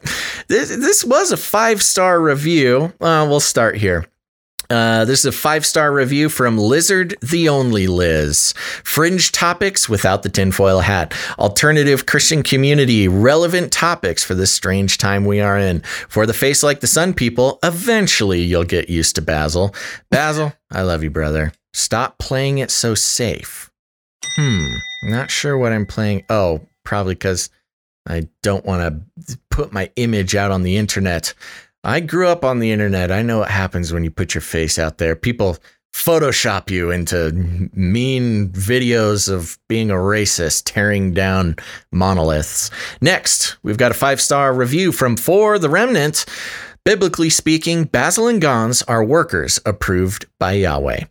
Quote, this is 2 Timothy 2:15 and 16. Remind them of these things and charge them before Yahweh not to quarrel about words, which does no good, but only ruins the hearers. Do your best to present yourself to Yahweh as one approved, a worker who has no need to be ashamed, rightly handling the word of truth, but avoid irreverent babble, for it will lead people into more and more ungodliness. So thank you very much For the Remnant. Yeah. Appreciate that very much. Yeah. Now here's the one, Gons, that I appreciate you hiding from me. I actually didn't know this one was in. I didn't see this. Yeah, you didn't see this one? No. Oh. It's okay. I'm used to it. 5 stars. Bun Poopy Face. So you know this is a serious listener here. Gons is 5 stars. How refreshing to hear Gons fly solo on the first ep post-Thanksgiving. It was easy to follow through the stories, and the commentary was thought-provoking and engaging. Love hearing your mini-me in the background. If the only thing Basil contributes is T-Rex noises, interruptions, arguments, and a pretty face, okay, the Wild West accent too, then maybe at least he could show us his pretty face. Gons, you make the show. Get some new tech nerd co-host. So we've got a malcontent, Gons. Wow. Yeah, this has to be a face like the sun person is what it must be. Probably. And that's okay. I understand. If you're used to the soothing, dulcet tones of Gons, me popping up in the feed can be a bit of a shocker. So that's okay. I'm guessing that this person is over 55 and they hate to laugh. They hate to laugh and they don't like having fun. Not that it's not fun listening to you solo, Gons. It's very fun for me, but that's okay. Bun Poopy Face, thank you very much for the constructive criticism. Yeah, I'd like to think I have more to give than T-Rex noises, interruptions, arguments, and a pretty face. Well, yeah. Although the pretty face is the main thing. I will admit that.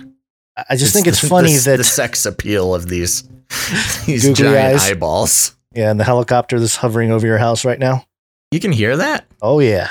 I got ears, buddy. It's pretty quiet in here live. It's a quiet helicopter, but okay. Yeah, my ears are tuned for very very detailed things. You are a professional. But yes, thank you, Bun Poofy Face. Appreciate it. Yes, thank you very much, Bun Poofy Face, for the 5 stars. I'll take the criticism for the 5 stars. Appreciate it. Excellent. All right. Okay, those are all the reviews. Let's get back and run through these last few here. Let's do it. It's wake up time. Hey, yo, wake up. Okay, wake up, folks. Last episode, we talked about the CBN, we brought the clip from CBN of the doctor talking about the RFID chip in the thing. The vaccine. And the vaccine. The syringe. Yes, and this was from a long time ago. I hadn't seen this. I had only seen the clip that you played on the show. Mm-hmm. This is from May 5/22. Yeah, it's from May. So this was an old thing. And wanted to look into it because he was making it sound as if, the vaccine was definitely going to have a chip in it, an RFID chip.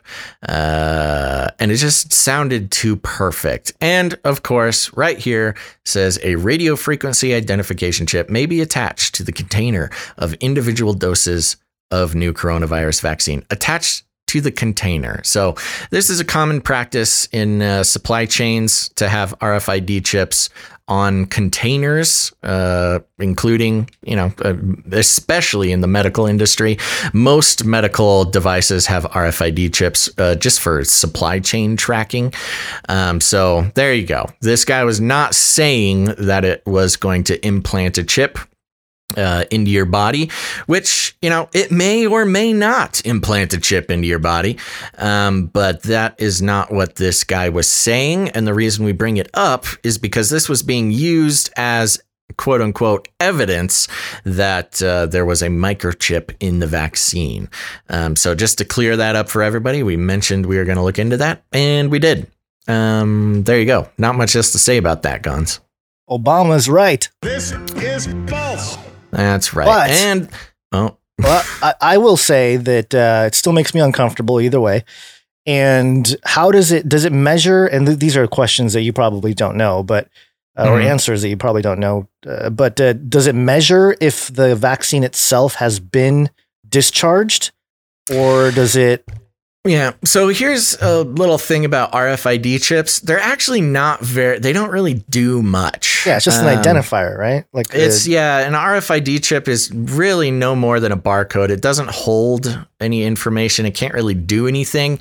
You need to be close to it. It basically can do one thing, and it can be detected by an RFID reader. Most things that are sold in stores have RFID chips, or a magnet strip does a similar thing. Yeah. They're mainly used for supply chain verification, where you will scan the RFID chip of an item when it leaves a distribution center, and then you scan the RFID chip when it arrives at the store, and that is to make sure that it actually arrives. It has a digital, imprint that it has actually arrived somewhere. RFID chips are actually pretty rudimentary devices, and that's because they've been around for so long. I mean, they've been around for decades. They're not very impressive. Now, there are much cooler things as far as, technology, much more complicated and impressive technology that they could put into vaccines to get done some sort of sinister thing. But RFID chips are relatively innocent. The most they can do is give you a set of numbers when you scan them. But other than that, they're not very impressive. Because RFID is abbreviation for radio frequency identification, right? Right. Yeah. I still don't understand why we make identification a shorter version and call it ID. Instead of just I? Instead of just I, because the I stands for identification, or I, and then D stands for dentification. There must be some sort of occult symbolism there. It probably is. There we go. Yeah. We did have, along those lines with the mark of the beast, we did want to bring you this story here because It, part of the issue here when we talk about the mark of the beast is, and we're trying to take a very careful approach and not call everything that's coming out there the mark of the beast, because the prophecies are pretty specific. There's a lot of characters surrounding and circumstances geopolitically. A lot of stuff happens surrounding the issuing of the mark of the beast. And part of the problem, though, is that when you criticize the sort of the fringe narrative that a vaccine is the mark of the beast or the quantum dots are the mark of the beast, you are automatically labeled either a shill or you're just asleep. You're asleep. Right. It's the act of debunking a mark of the beast. I don't know, candidate. We do a lot more debunking mark of the beast than we do sort of propagating candidates of mark of the beast. And, I got a couple of messages, very angry messages, bringing my salvation into question, which that's always is always fun. It's always, the sign of you're dealing with a real Christian. And, we spend a lot of time debunking marks of the beast, not because we think that the idea of the mark of the beast is wrong or ridiculous or something, but it's so important. It's important enough to not get it wrong. Yeah. And, I think most people who listen to this show, and I would say most Christians in general would respect that. But there are some out there who are just like so jazzed up on one particular thing being the mark of the beast that, you just use scripture to debunk it and they call you a CIA shill. I mean, I've been a Christian literal entire life, but my entire life has, I've been in churches that are constantly calling out what the mark of the beast is, teaching about the end times, et cetera, et cetera. I didn't even know there was a form of Christianity that didn't focus on these end times types of things. It was really wild in my later years to learn that there were Christians who didn't really know much about the book of Revelation. It was just a weird thing. So yes, I've had a lot of experience for a few decades of, what isn't the mark of the beast? What are the important aspects of it? What are aspects of it that aren't actually in the Bible that have sort of just been layered on top of it through Christian culture over the decades, et cetera, et cetera. So we spend a lot of time debunking marks of the beast, just not because, we're down on what the possibilities are. We just take it very seriously, and we're not going to propagate an idea that isn't explicitly backed up by scripture. So that being said, I do want to bring this article here. And for those who listen, you know this, but if you're new, a lot of what we like to do on the show is explore how Christians are sort of talked about and portrayed and understood from a secular point of view, but also from the point of view within Christianity as well. Yeah. Of course, as everybody knows, there's thousands of different denominations of Christianity, and pretty much, a lot of them think that they're the only one with the truth. And that may be true, may not be true. I don't know. But not only Christianity, but also conspiracy theorists, how, the world views conspiracy theorists. And in this case, how other Christians are viewing conspiracy theorists. And so we can have these conversations. We can understand the thinking of people who may come against us in certain cases. It's just important to have an understanding of, the other side or whatever. So here we go, Gons. Are you ready? That was a lot of rambling. You stepped all over my jingle. Excuse me, your jingle stepped on me. No, that doesn't happen on this show. Jingles don't step on anybody. Take priority. No, they're like a pedestrian in American traffic. Yeah. You got to watch out for them. You step over them, you pay the price. All right. I don't even read their I was going to say I break for jingles. So here I am. Okay, I'm going to try this again. Quiet on the set. People don't even read their Bible, for heaven's sake. Speaking of the beast system. Beast system. There we go. We finally got through it. We got it. Okay, so this is coming from religionnews.com, which is sort of the most, straightforward website I've ever heard of. Religionnews.com.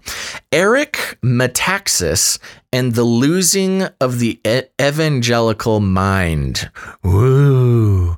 And of course, at the top here, they have a giant picture of a presumably Christian man holding up a Q sign, although we don't know if it's a Christian man. There's a lot of assumptions. Here we go. Eric Metaxas, the author of biographies of William Wilberforce and Dietrich Bonhoeffer, has proclaimed that Donald Trump won the 2020 election in a landslide. As a result, Metaxas forecasts many will be imprisoned for attempting to steal the election, an attempt that he calls, quote, the most horrible thing that ever happened in the history of our nation. Thankfully, quote, Jesus is with us in this fight. When a reputed evangelical public intellectual exhibits this behavior, it's worth asking about the state of the evangelical mind.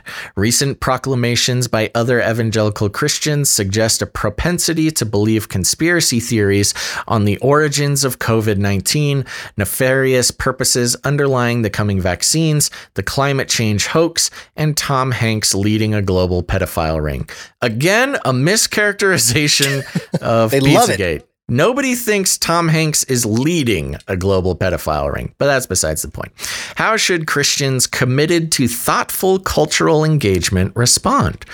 Is that us, Gons? Thoughtful, I think we're committed to thoughtful ourselves cultural engagement. Sure, yeah. Okay, so this is written to us. Okay, let's just take it from there. Okay. When QAnon followers populate our church pews, how do we avoid losing hope for the Christian principle of integrating faith and reason? I'm not sure what those two things have to do with Q, but okay. Evangelicals' complicated relationship with conspiracy theories is probably not reducible to a single explanation. Oh, that's a really insightful thing to say. I think you're right. But, he says, nuts. But reasons suggest themselves. No, they don't. What? Reasons are not conscious beings. I think what you meant to say, you suggest some reasons. A generation of evangelicals has been influenced by the wildly popular Left Behind series. Guilty. End times novels that used news headlines to fantasize about shady global networks. Yeah, sure. Conspiracy theories may appeal to white evangelicals as a way to make sense of a country that is less like them. Well, okay. Conspiracy theories appeal to non-white evangelicals as well, but let's make sure to bring race into this. Let's see. Let me read that again. Conspiracy theories may appeal to white evangelicals as a way to make sense of a country that is less like them, less white, less rural, less old, and less socially conservative. Wow, making a lot of logical leaps there, author, but okay. In any event, we cannot wait for the sociologists to sort out the root causes before responding to our fellow congregants who have begun the waving Q signs, literally or figuratively. A few basic truths should underlie any strategy. So right here, Gons, I don't know, you just tell me when you want to jump in, okay. But right here is where it starts getting squirrely. Well, continues to get squirrely. Yep. He says we cannot wait for sociologists to sort out the root causes before responding. Okay, so is that what this guy does? He waits for sociologists to tell him how to respond to fellow Christians? Well, I will that's say what he's implying here. Yeah, and he's in good company because I fell a few units short, but I did study sociology in college. That was my major. So there you go. I can give you some insight there, guy. There you go. Okay, we've got an almost sociologist on our hands. But there you go. So apparently this guy waits for soft science sociologists. Social science. It's a soft science. I know. Sociology is not a hard science. No, but okay. I understand that. So we cannot wait for sociologists to tell us how to think about our fellow Christians. First, this will not be a quick fix. Trump's I just can't comment after everything. So Trump's willingness to entertain conspiracy theories may have contributed to his supporters' eagerness to do the same. But this problem will not end with the Trump presidency. No kidding. Maybe it didn't start with it either. Yeah. Thank you. This problem won't go away when Trump goes away. No kidding, because it was here. People believed in conspiracy theories way before Trump ever came around. Critical discernment is not a light switch to be turned on and off at will. It's a discipline to be cultivated. Christians who want to pull their fellow believers back from the conspiratorial worldview need to commit for the long haul. Uh-oh. I wonder if there's somebody committing to the long haul to bring us back, Gons. Second, thoughtful Christians need to avoid categorical dismissals of mainstream media sources. Oh, okay. And now we're getting into it. So if you're a thoughtful Christian, you need to believe mainstream narratives, is what he's saying. Or at least don't categorically dismiss them. Sure. Well, I think that makes sense. Categorically dismissing that's okay. You should bring critical thinking to everything that you read, including this guy. But notice how his thoughtful Christians. See, we would consider ourselves thoughtful Christians. Would you say? Sure. Yeah, we're trying to. I think bring other thought. People consider us thoughtful Christians as well. I hope so. Yeah, but, okay. I mean, we do come off as fringy, maybe on first appearance, but certainly you can be fringy and thoughtful. I would say fringy people are thoughtful. I think that's their main quality. You don't become fringy because you're not thoughtful. I guess fringy from the normie view is a little bit edgier, and that would they imply, like this guy, they would imply that they are not thoughtful.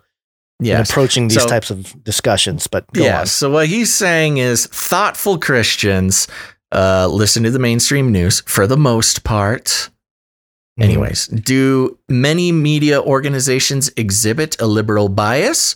Yes, but there is a difference between bias and an intent to promulgate lies instead of facts. So he's making an assumption that mainstream news does not have an intent to promulgate lies instead of facts. Although I think recent recordings being released by the executives of CNN would make that mean that CNN has an intent to promulgate lies instead of facts. I'm just going from the recordings. That's not conspiracy theory anymore. Yeah. All right. Attacks on reporters as the enemy of the people. That was never a thing. It was all about fake news as the enemy of the people. But okay, if you want to keep promulgating your mainstream. Which, by the way, he doesn't follow his own standard here. Yeah. But he literally just says how, they don't promulgate lies. There's no intent to promulgate lies. And then he peddles a lie right after the next sentence. He literally misconstrues the reality, the truth, with a narrative that the mainstream picked up about this whole thing, and how fake news is the enemy of the people, not the reporters. Right. But attacks on reporters as the enemy of the people and sweeping pronouncements of fake news from high places have led many conservative Christians to replace traditional media sources altogether with YouTube videos and Facebook memes. I can't quite argue with that, but okay. We have rejected potentially biased sources in favor of sources that lack any quality control or editorial process. Oh, I take offense at that, Gons. Oh, come on. Come on, guy. They certainly can't be talking about us. We have quality control and an editorial process. Yeah, we always tell people. Look it up. Look it up. Yeah. No, you see, if you do your own research, if you find your own, if you look at the study instead of having Wolf Blitzer read it to you, that's not being very thoughtful. I was trying so hard to think of a news announcer, and all I could think of was Wolf Blitzer. The wolf. Wolf. This is not a path forward towards accurate understanding of reality. So, just to reiterate, he's saying, don't question reporters. Don't call anything fake news, or don't call the mainstream fake news. Don't watch YouTube videos. Don't get it from Facebook memes, which I think we can all agree, don't get your news from Facebook memes. Yeah. We have rejected potentially biased sources in favor of sources that lack any quality control or editorial process. So yes, he's saying don't do any of those things. You need a more accurate understanding of reality. Just open up. Choo choo. Let the mainstream feed it to you. Third, we need to reclaim God's actual promises. This gets wacky. Conspiracy theories are attractive because they help us feel in control. I will disagree with you, sir. I don't think anybody will say that conspiracy theories make you feel in control. If anything, knowing about how things are really going on makes me feel more out of control than ever. Yeah. Well, at least in terms of how the world is constructed around us, we have less control. That's part of understanding these theories, is learning that in the worldly sense, we don't have the kind of influence on things that are constructed out there. That we have maybe better understanding, but certainly not control. Would you say that we and our listeners, when we learn about conspiracy theories, it makes us realize we have less control and God has more control? Amen. I think that's kind of what I walk away from every one of our shows with. Yeah, that's really the point. It's and we need to reclaim God's actual promises. That is sort of, especially for Christian conspiracy theorists, that's sort of the big thing, is that, hey, yeah, there's all this dark stuff going on, but the whole concept of the gospel, or not the concept, but the gospel shines brighter in the darkness. Exactly. The darker you understand reality is, the brighter the gospel shines. And so I reclaim it. No, that's kind of the main driving force of exposing the enemy, like Ephesians 5:11 talks about. So anyway. Exactly. And I think this next sentence shows a lot about this guy's theology. Okay. Rather than face a randomly occurring virus that is wreaking havoc on our lives, we see a grand battle against the forces of evil. So what he is saying is that he believes that the coronavirus is a randomly occurring virus. And there's no battle against the forces of evil. So this guy has not done any homework. There's like documented evidence. He's done his homework. He's watched CNN. Oh, okay. I don't know how much more I can take of this. I know. And we're running out of time too, so we gotta hurry. I'm gonna go fast. Okay. I'm not gonna stop after. It's just hard because every single sentence this guy says shows a complete misunderstanding of conspiracy. I'll just say fringy type Christians, and it shows that he has an entirely mainstream bias where he just wants to fit in. He just wants to fit in with the world. He wants the world to think that he's just like them and just is a nice guy. Anyways, and smart and doesn't believe anything that CNN doesn't tell him. Feeling in control of what's happening in the world was never amongst God's promises. I think we can all agree there. Instead, he promises us himself, which should be all of the assurance we need, even when the world feels completely out of control. Agreed. He has a total misunderstanding of fringy Christians. Fourth, we have to recognize the true stakes when the world sees Christians as gullible, naive, and unwilling to do the hard work of critically evaluating information. We lose credibility on everything. I think by itself, that sentence stands correct, including our assertions about the historical veracity of the Bible. When we post a meme about Dr. Anthony Fauci or Bill Gates plotting to distribute the mark of the beast through a vaccine, our following post about eyewitness testimony regarding the life of Jesus will get the same response as the first. This person is not trustworthy on questions that matter. Okay. I know. We're just going to move on. Well, Also, what is... I don't want to move on because... okay. I thought that was you saying move on. No. No, because he mentions Dr. Fauci and Bill Gates.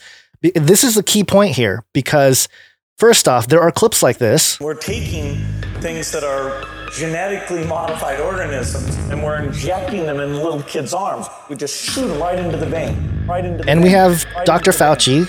Now is the time to do what you're told. These are concerning regardless of your faith, really. Yeah, definitely.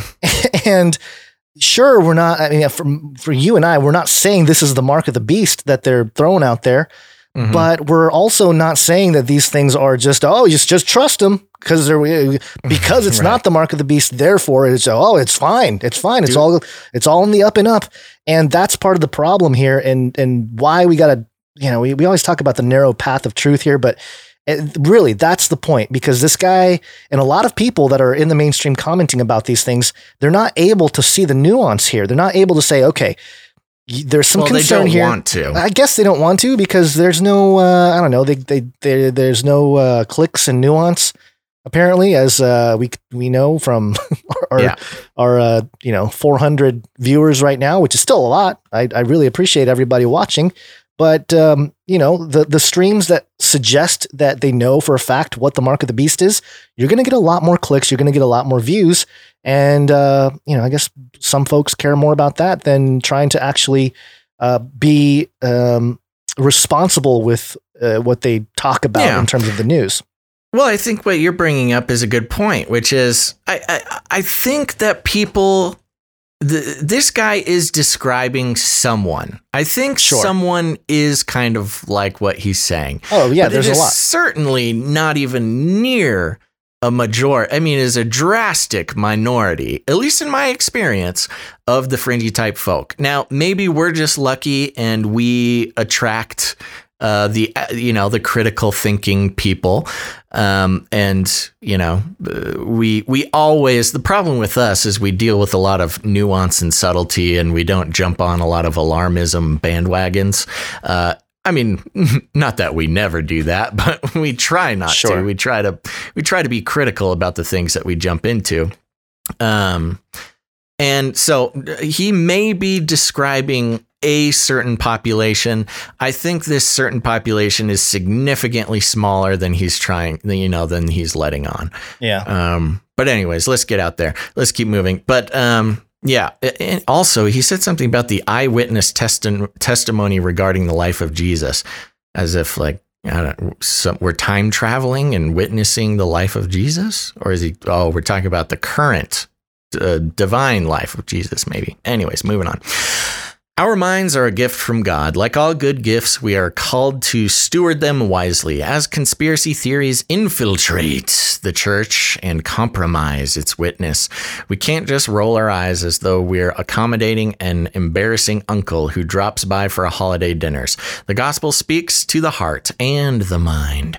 If wild conspiracy theories find fertile ground amongst Christians, we shouldn't just be scandalized. We should be motivated to reclaim the intellectual rigor of our faith. I would say that some of the people we deal with, Gons, have much more intellectual rigor than the normal sort of wishy-washy Christian that just wants the world to like them and not think that they're crazy. Yeah. So anyways, there you go. That is from, who even wrote this? This was an opinion piece from Robert K. Vischer. He's the dean of the University of St. Thomas Law School in Minneapolis, and the views expressed in his commentary do not necessarily reflect those of the University or Religion News Service. So there you go. Robert K. Vischer. Yep. All right, let's move on. Okay. Well, I think we got to wrap because we have our guest waiting. So yeah, well, let's talk about that now. Okay. So we have right after this, we are going to do a Canary Cry radio episode. For those who don't know, we have another show called Canary Cry Radio, which is more of an interview style show with lots of very smart people, people with intellectual rigor. And today we will be having an interview with Jay Dyer. And Gons, tell us about him. Well, this is actually going to be more of a discussion, not so much an interview. Ah, okay. Because the topic of Bitcoin has been making the rounds a lot recently with just the price going up and everything.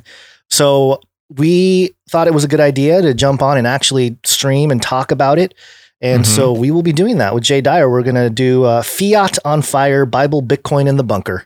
And we'll discuss Bitcoin, the pros, the cons, the concerns. We'll try to address some of that. And it'll just be an open discussion between myself, Basil, and Jay Dyer. And so he's waiting in the wings here. So we got to wrap it up, and I got to take a potty break before we keep going. So we got to really wrap this up. All right. So that's what we're going to do. We will finish up the show here. We'll end the stream, but don't go anywhere because we got another great, hour and a half or so after this. But thank you so much for listening to this episode of Canary Cry News Talk. Before we go, Dento Bean. No, it's not behind a paywall. We're just going to end this stream. We're going to start a new stream. So we'll be live. Oh, yeah, no, it'll just be right here. Just don't move. Don't go anywhere. Well, you might have to go. We're going to end this stream, so it'll be a different video, technically. But oh my gosh. Am I being too technical? No, you're fine. Click on next video. Okay, so you're going to want to go up to your tools tab. Our next show is on Monday, which is December 7th, sometime between noon and 3 p.m. Pacific Standard Time. That'll be the next Canary Cry News Talk show, so make sure to tune in on Monday. A big old thanks to our one financial producer, and that's Carter O. Thank you for saving our skins. But also, thank you to Objectivity Cave. Thank you to Allie, Grace, and Mark for the artwork. And thank you, dear listener, for being here for today's show. Now, here's the thing, folks. You can still become a producer of Canary Cry News Talk. Head to canarycrynewstalk.com/support. Please, please, please consider becoming a producer. It is a rebellion. It is an extreme rebellion against the theology of this world where advertising rules. Not here, baby. No corporate money, no advertising, no brand safety. So watch out, brands. We're coming for you. But you can also head to patreon.com/CCNT. And for those of you who come on, be producers, we'll be thanking you in the next show. So make sure to do that. Thank you to everybody who left reviews. If you haven't done it yet, go leave a review. It's about time somebody leave a review about just how awesome I am. I just need to pick me up after this last one, but I thank him anyways for his 5 stars.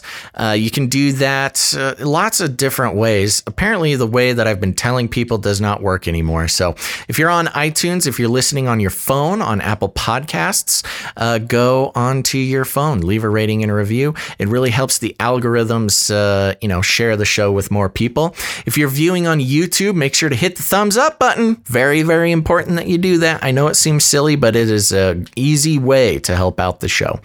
And you can always send your art, your jingles, your anything, any creative project that you do, make it related to the show and send that to canarycryradio@gmail.com. You'll make it on next show. It'll be fun. It'll be great. Thank you to our artists and our musicians. And lastly, share the show. Just pick an episode. Maybe it's this episode. Maybe it's a different episode. And post it on your socials. Send it straight to somebody who needs it. Y'all got friends and family who are waking up to the fact that the world is not what it seems. We would love to be a part of that journey of theirs. So just hit that little share button. Send it to a friend or family member. That also helps the show, but it also helps your friends or family members. And if you need any more instructions, here's what you do. You walk right up to them. You grab them by the cage, and then you shake it. The end of the world occurred pretty much as we had predicted. I want to shake things up, stir up some controversy, rattle a few cages. Hey, stop You'll never silence me. I'm the last angry man, a crusader for the little guy. Leave the bird alone. Never. Rattle a few cages. Rattle a few cages. The human race will have every opportunity to improve. And if they don't? Ask Noah.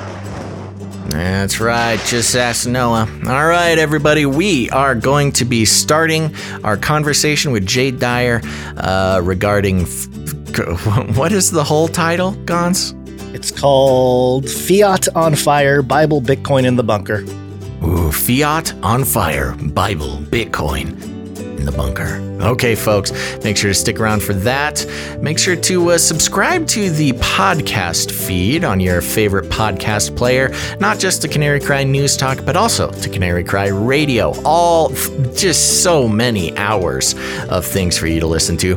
Oh, you know what we didn't do? We didn't thank the guy with the Spotify thing. Oh, yeah. We'll save it for what the is next that guy's name? Okay, we'll save it for next time. That was fun. Okay. All right, everybody. Thanks for tuning in. Remember, we'll be back on December 7th. That's Monday, sometime between noon and 3 p.m. Pacific Standard Time. Put it on your calendar. Turn on notifications. And one more time, Gons, any last words? Nope. That's it. Okay. Thank you for listening, watching. Thanks, everybody, for listening to this episode of Canary Cry News Talk. Make sure to tune in next time. But until then, think outside the cage. Canaries in a cage. Look it up. Called it. Remember, reality is an illusion. The universe is a hologram. Buy gold. Buy! I want to shake things up, shake things up. I want to shake things up, shake things up. Leave the bird alone. I want to stir up some controversy. I want to rattle a few cages. I want to rattle a few cages. I'm the last angry man. You'll never silence me. I'm the last angry man. I'm the last angry man. You'll never silence me. I'm the last angry man. A crusader for the little guy. Little guy. Little guy. Well, we'll see about that. Whatever, Illuminati.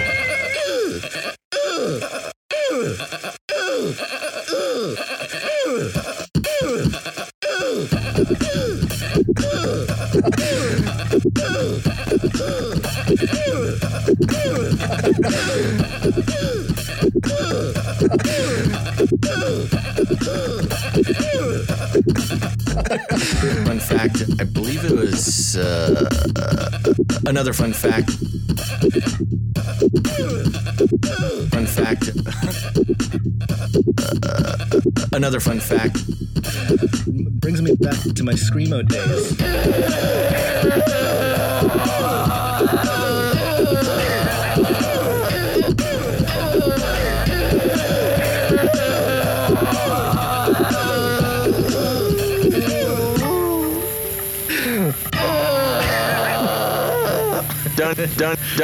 Don't even get me started on bidets, man. Bidets, man. Bidets, man. I'm telling you, you were living the life, man. Bidets, man.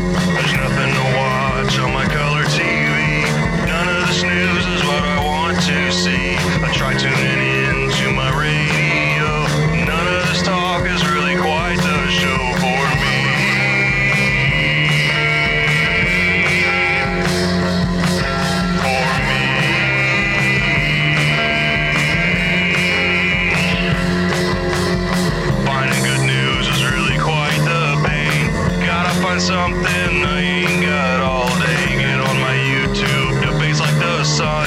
See what's new, demonetization. What's this? To my surprise, I spot a big pair of googly eyes.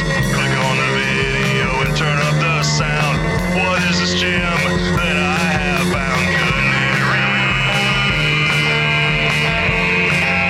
Cry radio,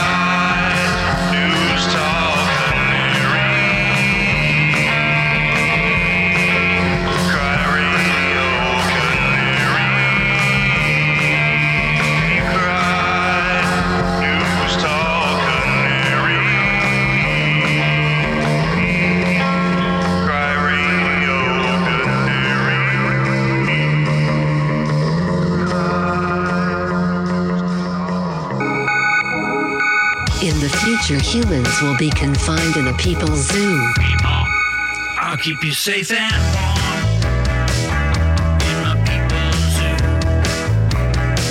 I'll keep you safe and warm now in my people's zoo. You, yeah, you in my people's zoo. I'll keep the cameras on.